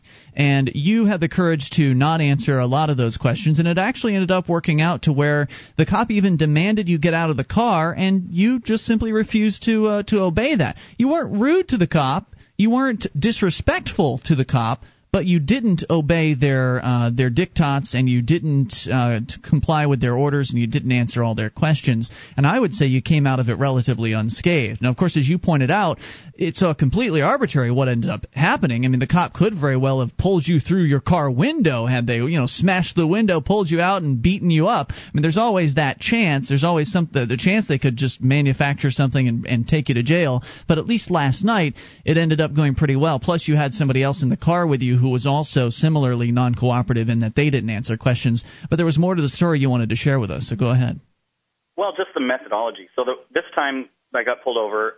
The first thing that was said between the cop and I was me asking, "Hi, what did you pull me over for?" Ah, yes. And she told me. So she said for speeding or that I was driving too fast or something like that. Good way to take control of the conversation. Asking questions. He who asks the questions is in control of the conversation. Yeah, and I can continue doing so, although they were almost always why. But as she was asking her questions of me, I was saying I choose not to answer. And after a while, she said, "So you guys are going to give me a hard time, or you guys aren't going to cooperate? Is that it?" You're going to give me a ticket, right? No. I realize it's angry cop talking, and that's probably where it was going. But I'm trying to point out that what I did was remain calm and polite, yet firm and non-compliant. And I said, "No, I am cooperating with you. I answered some questions, and I'll continue to answer them if they're appropriate." And that's it. And she kept asking, what's his name and where are you going and all that stuff. And I said, I'm not going to answer those. What's that have to do with speeding, lady? Exactly. She already told me why she was pulling me over. It's good. Excellent. I like the system in that I like it from a civil disobedience standpoint. I guess right. As far as not getting a ticket, probably not the most successful manner. I don't think you were too concerned about that. I mean, I know Ian's not concerned whether you get a ticket or not. A lot of these activists are not going to pay the tickets even if they get them. So to them, that's not one of the things they're really too. Isn't that right, about. Mike? Isn't that right? You're not going to pay the ticket unless if you get it, huh? I'm not paying this one. I'm there not. You go. See? Exactly. Hey, here's another question I had for you. You were coming back from an event where there were a number of free staters attending, a number of liberty activists out for movie night, which is a weekly occurrence here in the Monadnock region of New Hampshire. And so as you were pulled over, there was another phone call that went into Port 411, which is this distribution service where you call a phone number and your message is distributed to hundreds of email addresses. Now that I have one of the smartphones, I can actually check the Port 411s on my phone, which is very nice.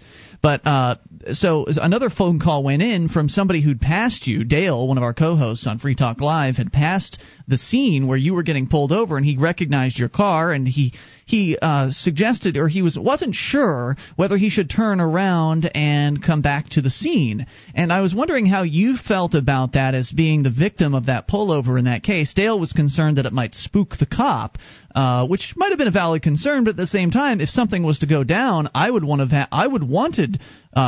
wanted to have had somebody else there on the scene, perhaps with a video camera or audio recording device, just somebody to watch to make sure that the cops aren't being abusive. How do you feel about the idea of somebody who's passing by that situation coming back and pulling over to the side of the road, possibly getting out and observing the situation? How would you feel about that, Mike? Well, I think if they had the intent to come back and either record or video record, or to a lesser extent just act as a witness, I'd be fine with that. I'd be thankful for that. But I think I agree that another car just suddenly showing up and parking and 2 or 3 people getting out would probably spook the cop unnecessarily, but the cop doesn't know that. I think what he did was just fantastic, and that is call when he recognized a friend in danger of cop abuse, and they did stop. I didn't even know any of this was happening until after the incident. They stopped and waited and made sure that the cop and I drove off separately. Oh, really? Okay. Well, I was not aware of that either. I think that anything that we can do that's above and beyond what the average person would do, which is absolutely nothing, is good and a step in the right direction. And I think that, yes, that kind of behavior would spook a cop, but at the same time, I think there's some value in it. As long as you can do it cautiously and carefully, Man, I don't know how you go about doing that cautiously and carefully. I don't know either, because they're going to pull a gun or get really... it would be very interesting to see what the police officer's response to that would be, because by that time, it was only one car that pulled you over, right, Mike? Did they call in multiple cops at any point, or was it just the one car the whole time? Just the one. In fact, I was surprised. I thought when I refused to get out of the car when she ordered, she said, sit tight, and went to her car. I thought she was calling for backup, but she didn't. She probably was, but the guy wasn't home. I mean, it's Swansea, for God's sake. There's only one cop on duty. That's a good point. Yeah, there's probably hardly anybody else there. And if it was a daytime situation, that you'd probably be able to get away with a little bit better. I mean, as far as having other people show up on scene.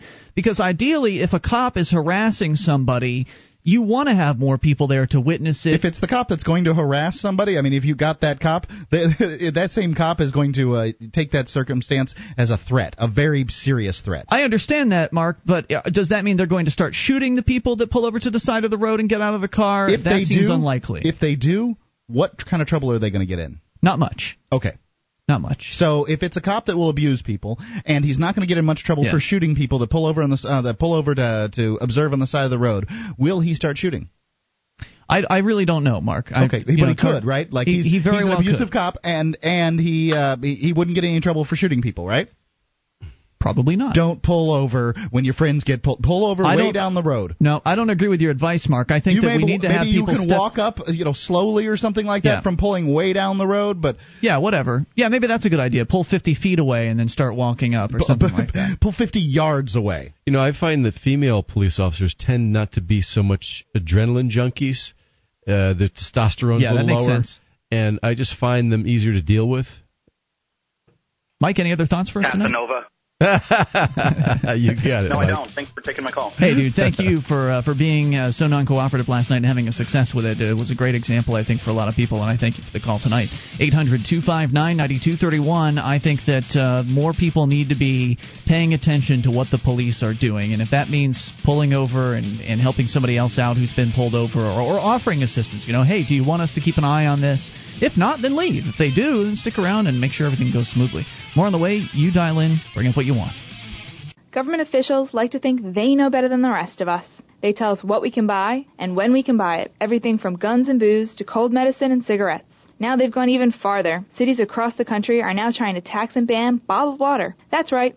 Simple, no alcohol, no caffeine, no calorie bottled water. They say it's wasteful and buying it is, quote, stupid. But who are they to decide? If politicians decide you shouldn't even be able to buy bottled water, what's next? Visit us at enjoybottledwater.org and sign the petition to keep the nanny state out of our water bottles.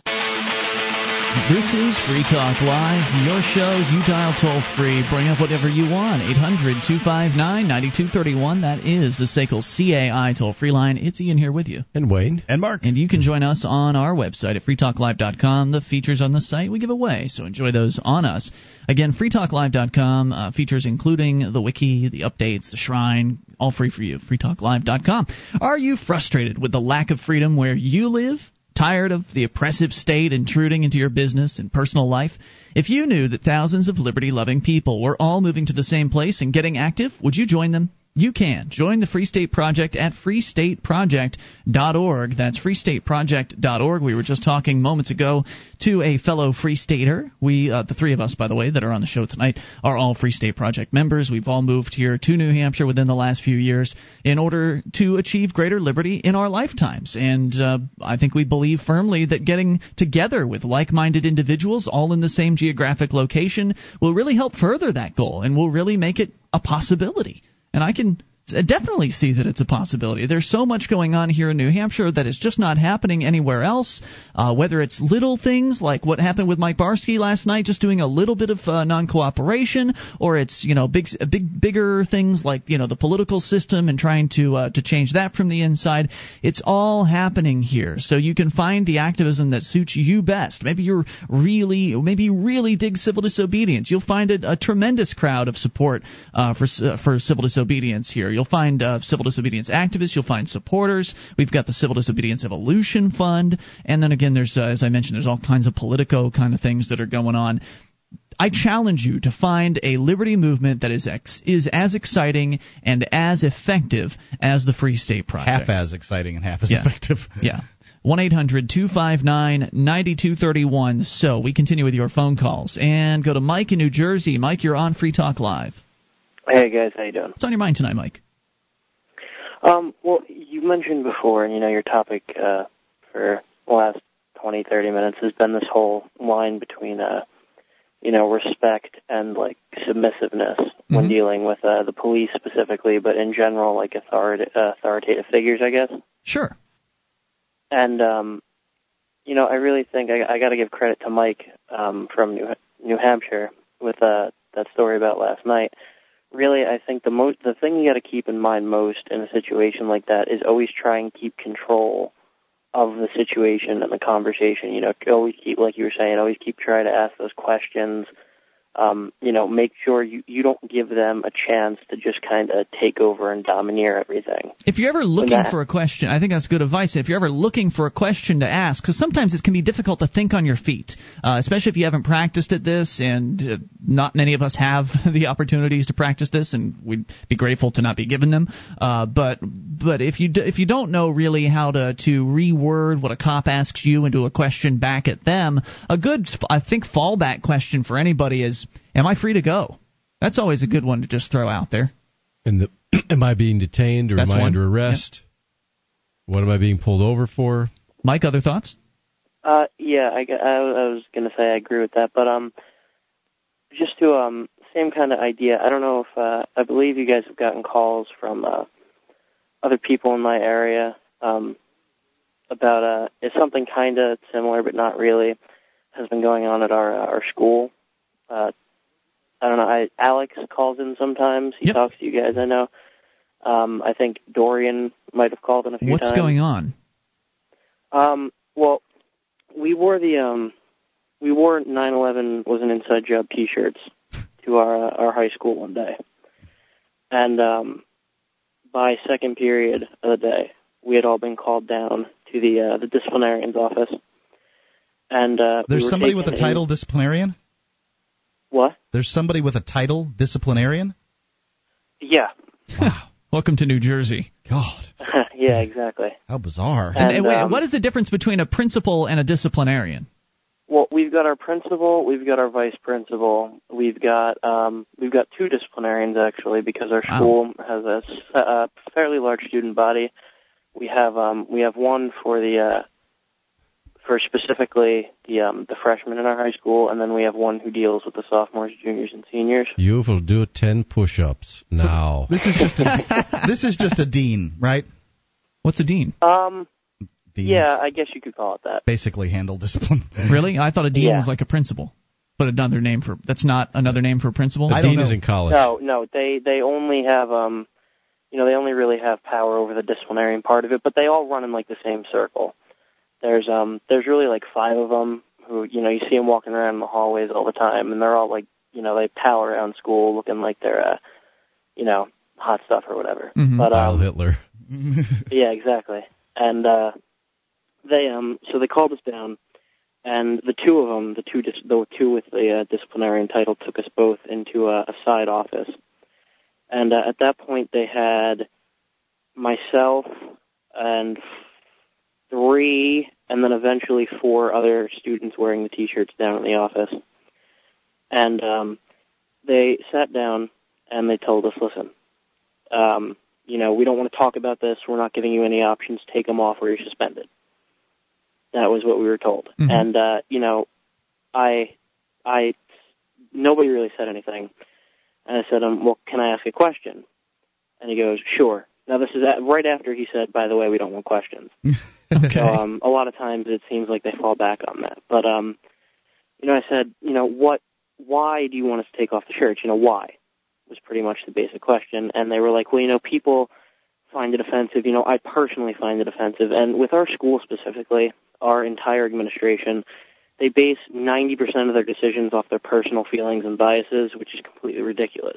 Sure. They say any shirt that is found offensive can be reported and we'll make a student remove it.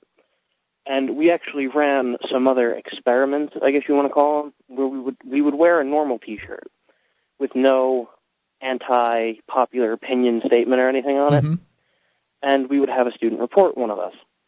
And we'd get called down, and never once were any of us made to take off the shirts. So Only they were making arbitrary decisions. 9/11 was in the job shirts. So they were making arbitrary decisions as to what it is you should take off when they claimed that they would make anybody take off any shirt that somebody else found offensive. Exactly. Why don't you wear a shirt that says authority is good and see if they make you take that off? You know, by the way, just to interject here, Mark, I looked up the definition of dean as opposed to disciplinarian, and no, they are not one and the same. A dean is basically a school principal. A dean is the head of a faculty, school, administrative division of a university or college. Synonyms there include president, principal, administrator, whereas a disciplinarian is a person who enforces or advocates discipline. Synonyms there are czar, authoritarian, tyrant, bully, despot, master, stickler, and trainer. Well, funny thing, my high school, the public high school that I went to, had a principal, a vice principal, a dean of boys, and a dean of girls. Interesting. And they were disciplinarians. Got it. So what else did you have to share with us, Mike? Well, it just, it seems the whole thing was pretty much ridiculous, and we all knew that. But eventually we all took off the shirts because, none of us wanted to get suspended, and we'd already been given talks and stuff by our my parents and stuff ahead of time. None of them really wanted us doing it, but we did it anyway. And the entire situation was just it was ridiculous. The amount of hypocrisy that they imply in enforcing the rules in our school is disgusting. Yep, I remember that situation because Alex had called to tell us about it, and he actually had apparently had a voice recorder with him during the conference with the principal. He sent me the link to the voice recorder recording, and he held his own pretty good in that conversation. He basically ended up he pretty much told the principal or disciplinarian or whoever he was that he didn't really want to obey and he wasn't going to, but because his mom basically begged him to, he did. So he was doing it for his mom. He let that guy know that he was doing it for mom and not for him. He was taking off the shirt because mom, he still lives in mom's house. And so basically you're under mom's roof. Mom gets to set certain rules for you. So that right, I totally understood, and that's unfortunately where you are when you're in high school. And good luck getting out of there. Are you done after this year? No, I still got a couple years left. Bummer. All right, man. Well, have fun with it, and let us know what happens as things develop. Always interesting to hear from our listeners that are still stuck in the government indoctrination camps and their adventures. 800-259-9231. That is the SACL CAI toll-free line. You can bring up whatever you want. This is Free Talk Live.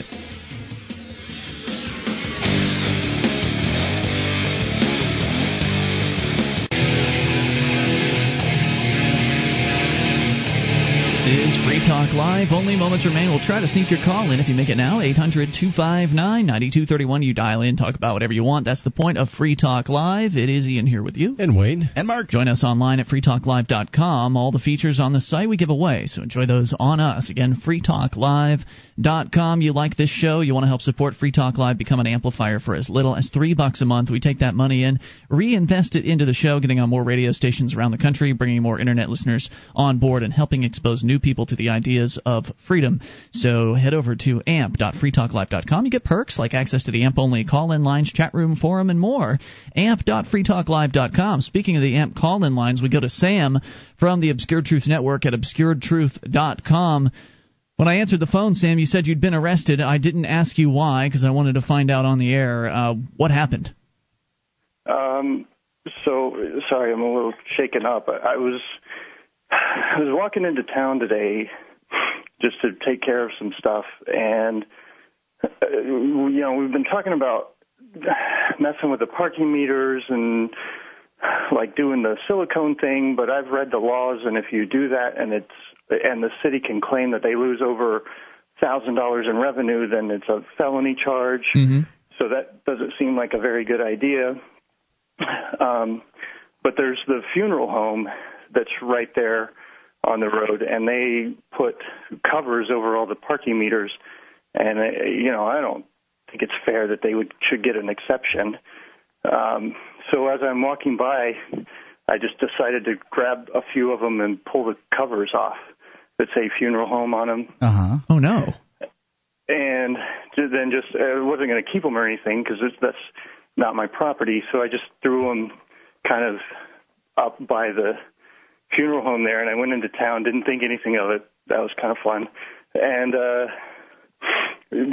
took care of some stuff, and then walking back, this is probably 15 or 20 minutes later, there's the parking attendant lady there, there's 2 cops, and then there's like 6 or 8 people standing outside. And I figure, He did it. Yeah, so I turned to go down a different street, go up the other way, and they see me and, stop. Oh, crap. Get him! And the 2 cops come running over, and they ask, let me see some ID, and I, was just walking into town. I kind of make it a point not to carry it, and I told them I don't have any ID to show you. And then I had my phone, so I pull that out to start a quick video so I can stream it to the internet. Mm-hmm. And they immediately grab my wrist, throw it around, and put me in handcuffs. The phone falls to the ground. Oh, gosh. And then they take me and they keep asking questions, and I'm not answering them. And they put me in the back of the car, and eventually I sit there for a few minutes. Eventually, 2 cops get in the front, and then one guy gets in the back. He's in a suit with me, and I thought, that's really strange. Why are there strange. 3 people in this car? And the guy, the cop driving, puts it in drive and starts driving away. And they go, so you're not going to tell us who you are?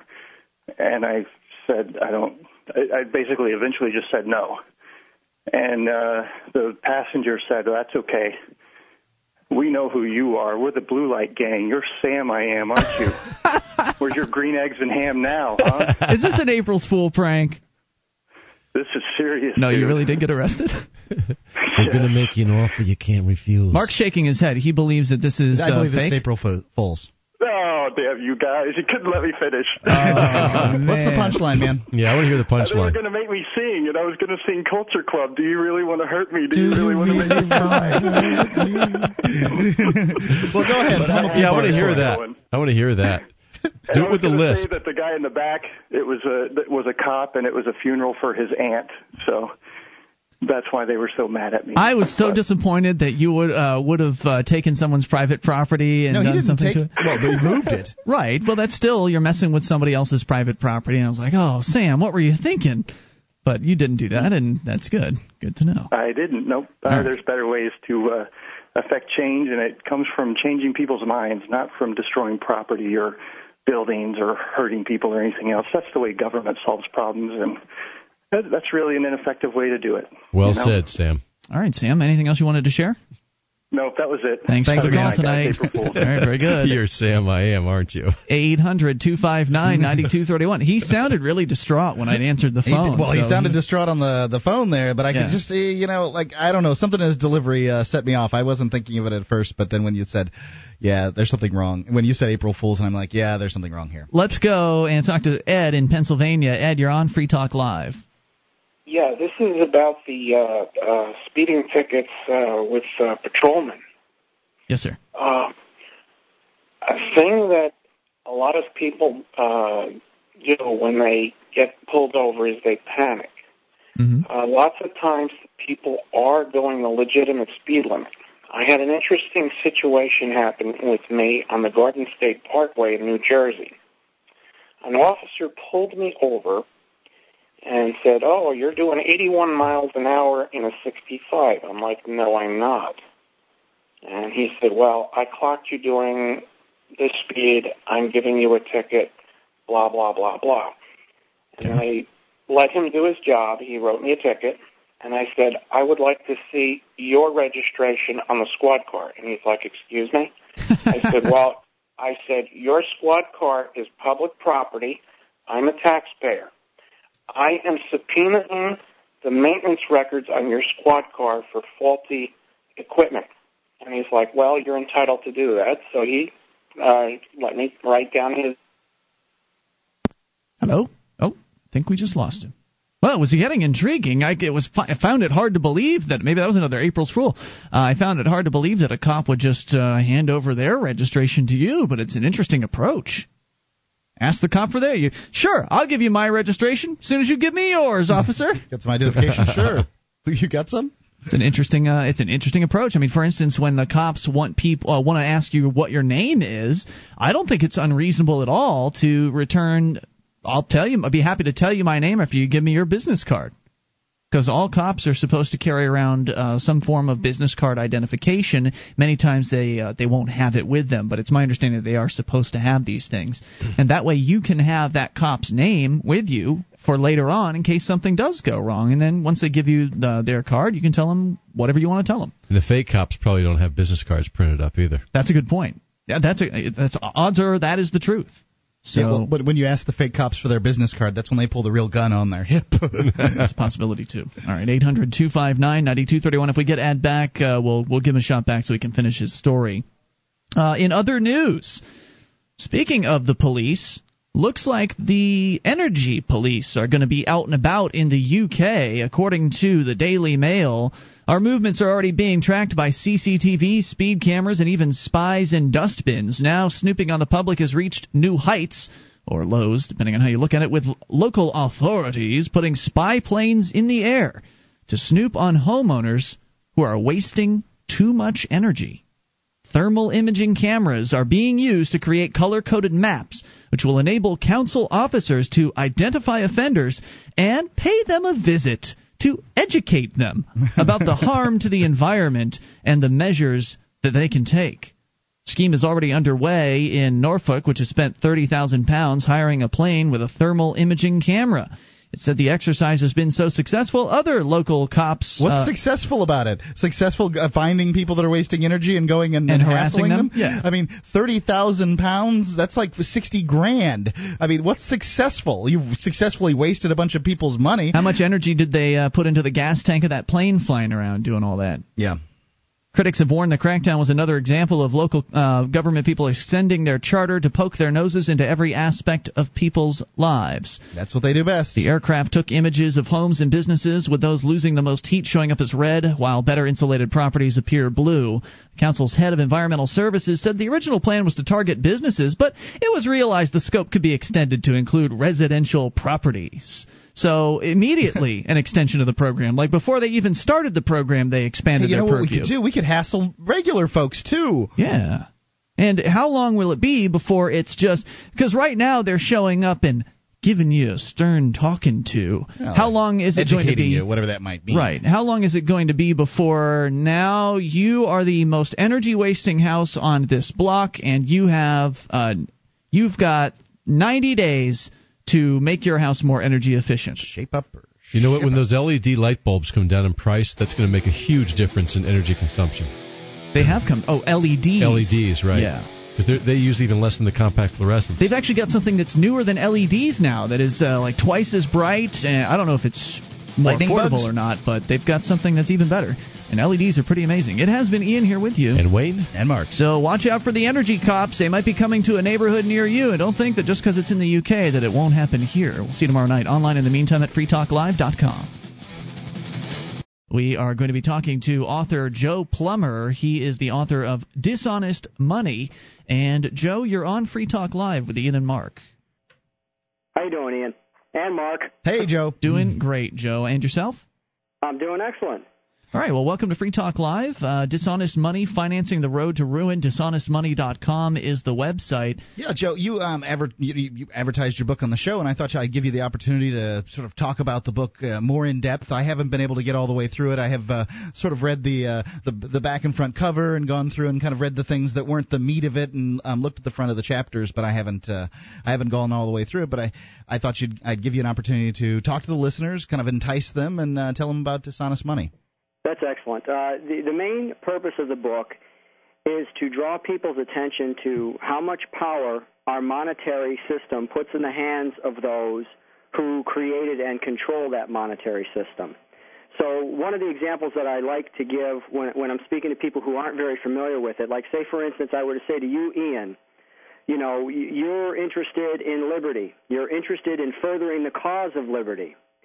How much power would you have if today I gave you the exclusive right to simply print all the money that you wanted to further the causes that you were interested in? how long would it take before you, with that power, how long would it take you to assemble literally an army of people? I mean, just tomorrow you could probably find how many liberty-minded individuals who would be happy to be paid, say, I don't know, quit the job they have now and be paid $50,000 a year to work on forming some de-legislative body. All right? And then just continuing on with that process over time, how much power you would be able to accumulate because you were able to print out of nothing what everybody else has to work for and earn. Amazing.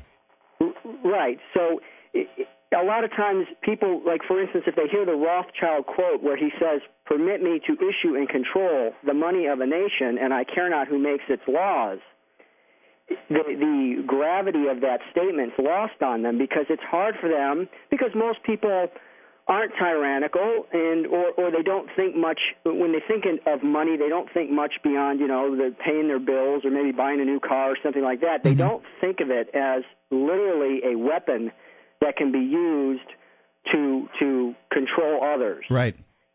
It's the most insidious of all taxes. I mean, the inflation tax, basically what we're talking about here, where, and for those that don't know, maybe listening for the first time tonight, how would you define inflation? A way to secretly confiscate the wealth of the people who are forced to use that currency. So this, again, is one of the primary points of the book. It's to make the Federal Reserve System something that's very easy to understand. A lot of people know the Fed is bad because they've heard it, but they don't really understand how it was conceived, that it was conceived in secret, and the legislation was actually authored by the very people who the legislation was supposed to control. I mean, that's about as bad as it gets. You could imagine if we had, like, defense contractors writing our nation's foreign policy. That isn't a real good idea, is it? No, it's not. I wonder how many people would think that it was a good idea, but it's a terrible idea. Of course it is. And so, most people could understand, all right, well, obviously people who profit from war would be happy to write our nation's foreign policy because they would be able to write it in such a way that immeasurable profits went into their hands at the expense of everybody else. Well, take the same concept and apply it to our monetary system. These financial elites gave themselves this exclusive power to print something that everybody else has to earn, and with that power, they're able to control everything. So if you would say, like, let's say, for instance, there's the military elite, and there's an intellectual elite, and there's a corporate elite, and there's a political elite. At the top of all of that are the financial elite, because they control the one thing that all of the other elite have to have. Right, the money printing elite. Yes, the ones who control the one thing that everybody needs. So one of the things, again, in the book, I try to make the Federal Reserve System very easy to understand. I go through all of the things that, maybe create just a vague impression in people's minds, like bank runs and currency drains and inflation and deflation and all of this other stuff. But what I really try to point people towards is this idea that regardless of what it is that the government's doing that you're against, it all comes down to the money. So before we can affect change, that is the one thing that we have to control. We have to control the money, because as long as the government can simply take whatever it wants, either directly or indirectly, we're never going to be able to control it. Just like if Ian could print all the money that he wanted, there might be a lot of people who were against the things that Ian was starting, right? And each time Ian started something new, then there would be a group that tried to swat down or fight whatever he was doing. Well, that's fine. He just prints some more money and do something else. And again and again and again, it's swatting at the leaves versus striking at the root of what the problem is. What do you suggest? I mean, dishonest money, obviously people want to go and read your book, but can you give us kind of a hint at what it is that might be the solution to this situation? Nobody should have the right to print money out of thin air, for starters. I mean, we should have competing currencies, and there should be no monopoly on this right to create money, because of the problems. As good of a person as you may be, it would just be a matter of time if you got that power before it went bad. I mean, I believe that. I think, I'm not the only one who believes that. The founders believe that. Anybody who's studied it has believed that, because the power that would grow up around it would be just too easy to corrupt. Now, I'm looking at your website, dishonestmoney.com, and I'm seeing a link to Downsize DC. There's a link up at the top left, Restore Honest Money. It takes you to a page that talks about Downsize DC's plan to support Ron Paul's Honest Money Act, and it gives you a link you can go and you can take action on that. That's one thing that you can do, but I'm curious as to maybe some other alternative options. Are you familiar with the Liberty Dollar? I am familiar with the Liberty Dollar. So you also think... but I'm also familiar with the fact that the federal government, using its power, is currently harassing them. Are they not? They stole back in 2007. They raided their home office and stole lots and lots of gold and silver and precious metals, and they haven't given it back. And it's really crippled. But they're still operating. They managed to come back from it, and they got some contributions from people, and they're still operating. In fact, they may become an advertiser with us again here soon. But that said, do you feel like maybe the private money model that you're talking about should be more decentralized, perhaps, than the Liberty Dollar was, like having the money in different locations as opposed to all in one home office or something like that? What do you think the solution is to protecting the existing people that are willing to put up their money and risk their freedom to offer these alternative currencies? I think our first step is that we have to work on what the government can do to everybody. So, I mean, I know what you're saying. You're saying, all right, should we be able to do these things? Of course we should be able to do these things, but as long as there is this elite group of individuals who can just keep using stolen money to find soldiers to go kick in people's doors and steal everything that they have, and then prosecute them in courts that are filled with people who are funded by the same ill-gotten gains, I don't know that there is a solution. Well, Does that make sense? It's kind of tough to think of. I mean, let me go back to you have the power. What would you do to protect it if you had it? What if you were the only person who had that power? Would you not do everything that you could possibly do to make sure that you maintain control of that power exclusively? If I were a power-mongering sicko, sure. Well, yeah. That's what they so are. That's what I'm saying. Or let's say it was for the good. Again, we'll give them the benefit of the doubt, even though we know better. But we'll give them the benefit of the doubt and say that this is, hey, we're going to take control of the school system because we want to teach kids about the dangers of tyrannical government and all these other things, but we might not teach them about the dangers of not understanding how money works, because after all, it's our secret knowledge of how money works and how inflation works and all these other things that we derive all our power from, so we certainly wouldn't want to fund anybody knowing anything about that. It's just... for me, it all comes down to that, and if everybody, all of the people who are against, Obama's new whatever this thing he's trying to create, where there's going to be how many million civilian defense force, the national security or the national service or slavery program. Right. He needs money to do it. Whoever is against the new bureaucracies that they're trying to create to get into everybody's business with regard to what they can buy or sell or grow on their own property. They need money to do it. Whatever, to fund the war on drugs, they need money to do it. All of these legitimate things that everybody is so upset about all requires money. And if we had control of the money, they couldn't do it. Right. If we, for instance, withheld taxes and we had control of the money, then they couldn't do anything. In fact, that's the way things used to be before the fiat currency was installed. People could protest the government by not paying them, and then there was little the government could do about that. But now, as you say, they can just print out as much as they need. It doesn't even matter. If on April 15th all Americans decided they were just going to not send anything into the IRS, it wouldn't matter one bit to the feds because they could just print out whatever it is that they needed. It's very frustrating. Absolutely, or they can borrow it from countries that might not have our best interest in mind, which is the one other element of government funding that should not be there. Now, Joe, your book your book explains to people how the Federal Reserve System works and all that. And I've studied this as much as I possibly can, and I find conflicting information on things like how does the money get introduced into the the system, how does the Federal Reserve inject money in? Also, do banks themselves, like the Bank of America or your local credit union or whatever, do they benefit from fiat currency in the same way that the Federal Reserve does by being able to say lend 9 times what they get in deposits and things like that? Does your book go into the stuff like that?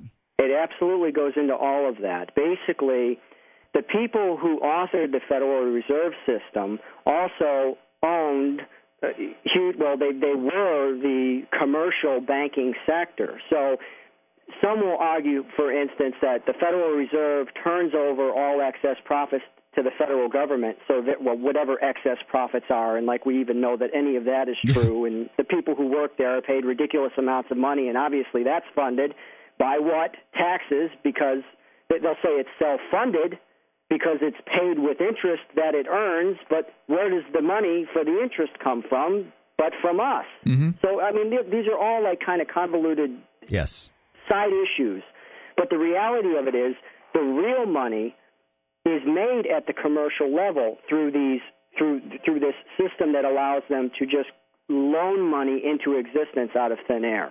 And that's another thing that I absolutely get into, because that's where the real power comes from. That's where all the real, quote, profits come from. And just the idea of the fact that the one thing that our entire economy depends on, every single dollar that our economy depends on has to be loaned into existence. That is a very hard concept for people to get their minds around. Can you explain that briefly? I know it's tough, but can you? Yeah. Well, it's one thing. Let's talk about fiat currency. Let's just say that the government is going to just print money and then spend it into existence. Okay? That's bad enough. The amount of power that would accumulate around the people with the printing presses and, the lobbying that would take place there, you can imagine. But the one way to make that worse is to make it debt money. So, because if they print the money and then they spend it into existence, that money is in existence and people can exchange it and the economy can run, and you have this money out there. Right. But when it is only loaned into existence, that money, if the recipients of that money, so in this case we will say the people are the recipients, the economy is the recipient of that money, the economy can never escape debt, because just as there was no money until it was loaned into existence, when that money is repaid, that money disappears. It disappears back into the inkwell, back into the keyboard from which it sprang. So yes, I go into this, and this is, again, it's a hard thing for people to get their mind around, but an easy way to look at it would be, like, say, for instance, I'm a bartender, I'm at the bar, and, Mark and Ian and a couple other guys are sitting around, and you come to me and you say, Joe, we heard about this thing called money. We hear you know something about it, and we want to start an economy. We want to run this economy. I say, okay, that's no problem. What do you got to sell me? And you got a peanut, and someone else has a nail, and someone else has a good-looking stone or whatever. So I buy those things off of you. Mm-hmm. And now you guys have money. It's real money now, even though I created it out of nothing, and I got something for nothing, which isn't cool, but whatever. You guys have that money, and you can go out and you can run your economy without involving me anymore. But if I say I will loan you $1 for your peanut, and I will loan you $1 for your nail, and I will loan you $1 for that pretty stone or whatever, now I get to forever, for as long as any of that money exists, siphon productivity off of your economy in the form of interest payments. And if you ever figure out what's going on and say, you know what the hell's going on here? Why are we giving this guy these interest payments? Why are we letting him, siphon productivity off our economy? If you ever try to pay me back, what happens? The only way you can pay me back is to give back everything that I loaned you, and then you won't have any money anymore. And that's what will happen, from my understanding, having heard this, something similar, and I think you're doing a great job of explaining it. Yeah. But having heard this before, just to bring this home, if all of the debt that the federal government has was paid off, like that $10 trillion or $11 trillion debt that they have right now, there wouldn't be any more money left, right? If all of the debt, if every dollar-denominated deposit account, savings account, and everything that's denominated in dollars, if all of the debt was paid, correct, there would be no dollars in existence because every dollar has been loaned into existence. Now, they do have the ability to monetize other debt at this point. So, in other words, if the government isn't borrowing enough money into existence, the Fed now can it can monetize a foreign nation's debt if it wants to. So, in other words, a foreign nation can draw up a bond and the Fed can monetize that, meaning create money out of nothing from that debt. But the bottom line is every single dollar is tied to debt. That's why it's called a Federal Reserve note, because it's evidence of debt. Yeah, every single dollar that exists is tied to debt, and it gives them absolute control over our economy. Everybody knows bad things happen when economies go bad. So regardless of how many politicians really understand how this whole thing works, they do understand that really, really bad things happen when the economy starts to break down and, the bread and circus isn't working anymore and because people can't feed themselves and all that other stuff. So it's a brilliant system. It's brilliant, but it's horrible. Joe, it's brilliant from the perspective of how much power and control it gives them, but then to argue the other side, which needs to be argued, it can't be allowed to exist. It's horrible. It's what creates all of these problems that we're so against. Joe, I haven't been able to, in doing a radio show, where we talk about these subjects, and we've been talking about the Federal Reserve and fiat currency since 2004, 2005.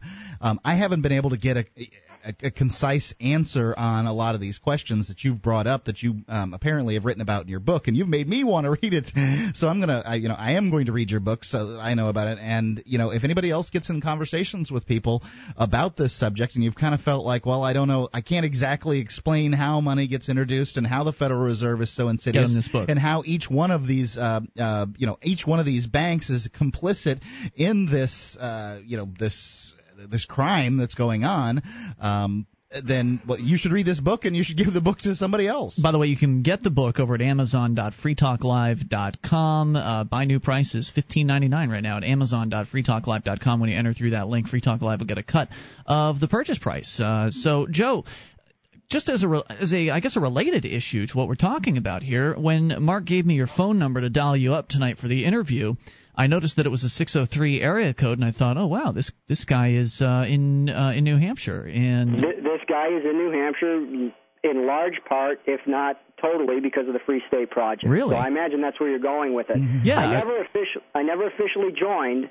I've been here though. When I was looking for a place, when I was ready to leave Ohio, I was looking all over the place for some state in the Union where they seemed to actually still understand the concept of limited government and why that was important and everything else. And I came across this site called the Free State Project. And honestly, I had never even considered New Hampshire, and then I just started reading about it and the idea, and then started looking into the fact that they have no state income tax here. And they have no sales tax here, and as a result, they of course don't have any of the bureaucracy that goes along with it here. And absolutely, yes, that was. If I had to say, I would go so far as to say it was because of the Free State Project that I wound up here, and I absolutely love it here. So are you one of those guys that just doesn't like to sign up for things? Is that the reason you didn't join the Free State Project? It's the reason why I have never officially joined it, yes, because I came up here and I was like, okay, well, I've got all this other stuff that I'm paying attention to and all these other things, but I'm here ready to support it kind of from the outside. So, for instance, donating money to the Free State Project, which I have done, attending their events and all of that other stuff. But I probably should just go ahead and, it isn't that big of a deal to just sign up for it. But I believe you guys got my table at the last Free State event, the Liberty Forum. Yes. Okay. Keith, I think Keith said he was going to give it to you guys. I was there. I bought the $100 table to kind of help out. It was the 8-foot table, and then I said, okay, well, make it smaller because it's too big and these guys can't get in and out of here. And then the next day I said, well, do you have somebody who could use it? And he said, absolutely. I said, well, go ahead and give it to somebody. Did you guys end up with that table or? It's my understanding that we did. I was not handling the products at that particular event, but if I didn't get a chance to meet you at that event, hopefully you'll be at the Porcupine Freedom Festival coming up in the summertime, and we'll get to have you in on the show again. That'd be fun. Yeah, I will be there, but I wasn't there when you guys got it. I actually went the first day, and then I said, well, do you have somebody who could really use this? Because I was just there with my books, and again, I more or less bought it to help support them, you know. And I said, well, is there someone else? And I think Keith said, yeah, absolutely. And I think it was you guys. But whatever. Hopefully you did. And if not, somebody else. Before you go, Joe, I just wanted to ask, what made you want to write the book? I mean, what was the... I didn't want to write it. I didn't want to write it.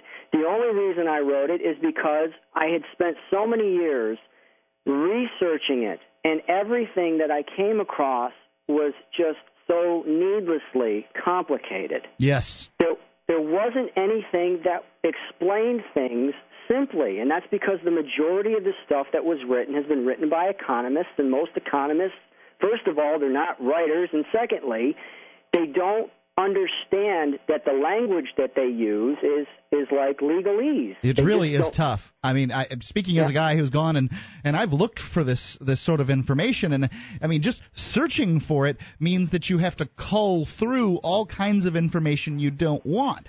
So if you want to just go and learn about how fiat money is injected into the economy, you can't. It's just not that easy. If you dedicate an hour to looking, you're not going to be. What you need to do is you need to dedicate a week, and I don't have that kind of time, or that level of interest. So I really do need a book that easily puts the information I need, right there.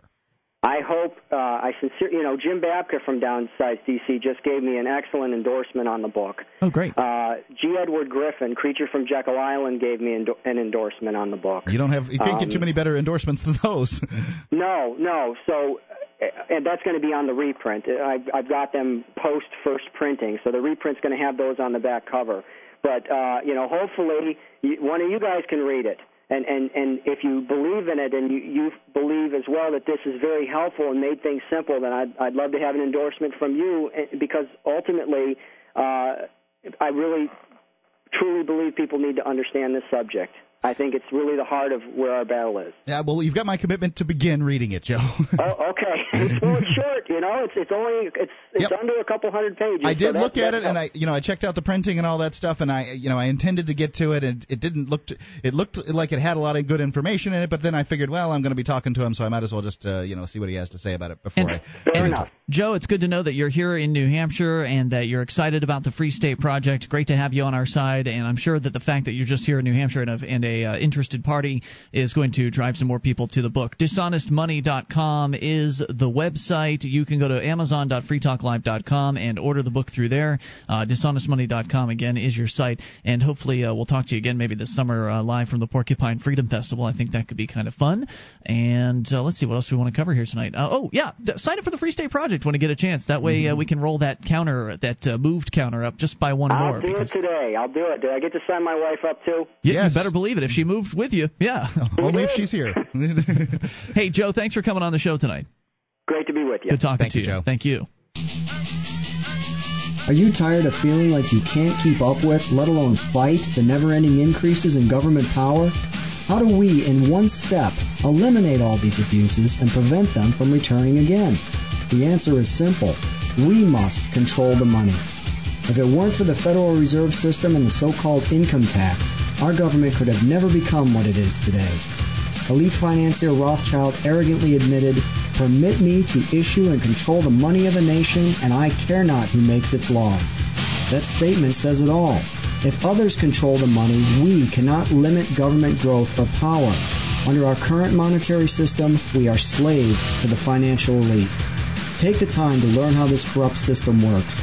Purchase a copy of Dishonest Money today. Learn the system, fight it, and abolish the one scam that funds all the rest. Dishonest Money. Available at Amazon or dishonestmoney.com. You ever have one of those days where everything goes right? First, I get the best parking space at work. Tonight, I have a date with the very lovely Rachel. And today, I gave a killer presentation in Sydney. finalized a contract in London, and demoed our new product in Boston. Online, from my desk with WebEx. WebEx lets me take meetings and give presentations from my desk. I just talk to clients on the phone, and they watch what's happening on my desktop from their desktop. So I can travel the world and still be here for my date tonight with Rachel. Travel less, meet online. Go to Webex.com and try Webex free. Just click the radio graphic and enter promo code 600 to get a free trial and a free webcam, too. Remember that code, 600, to qualify for the free webcam. Webex, now part of Cisco and used by more than 5.5 million people every month. Give it a try, free. Go to Webex.com and enter the promo code 600, WEBEX.com. Free webcams available while supplies last. Terms and restrictions apply. See website for details.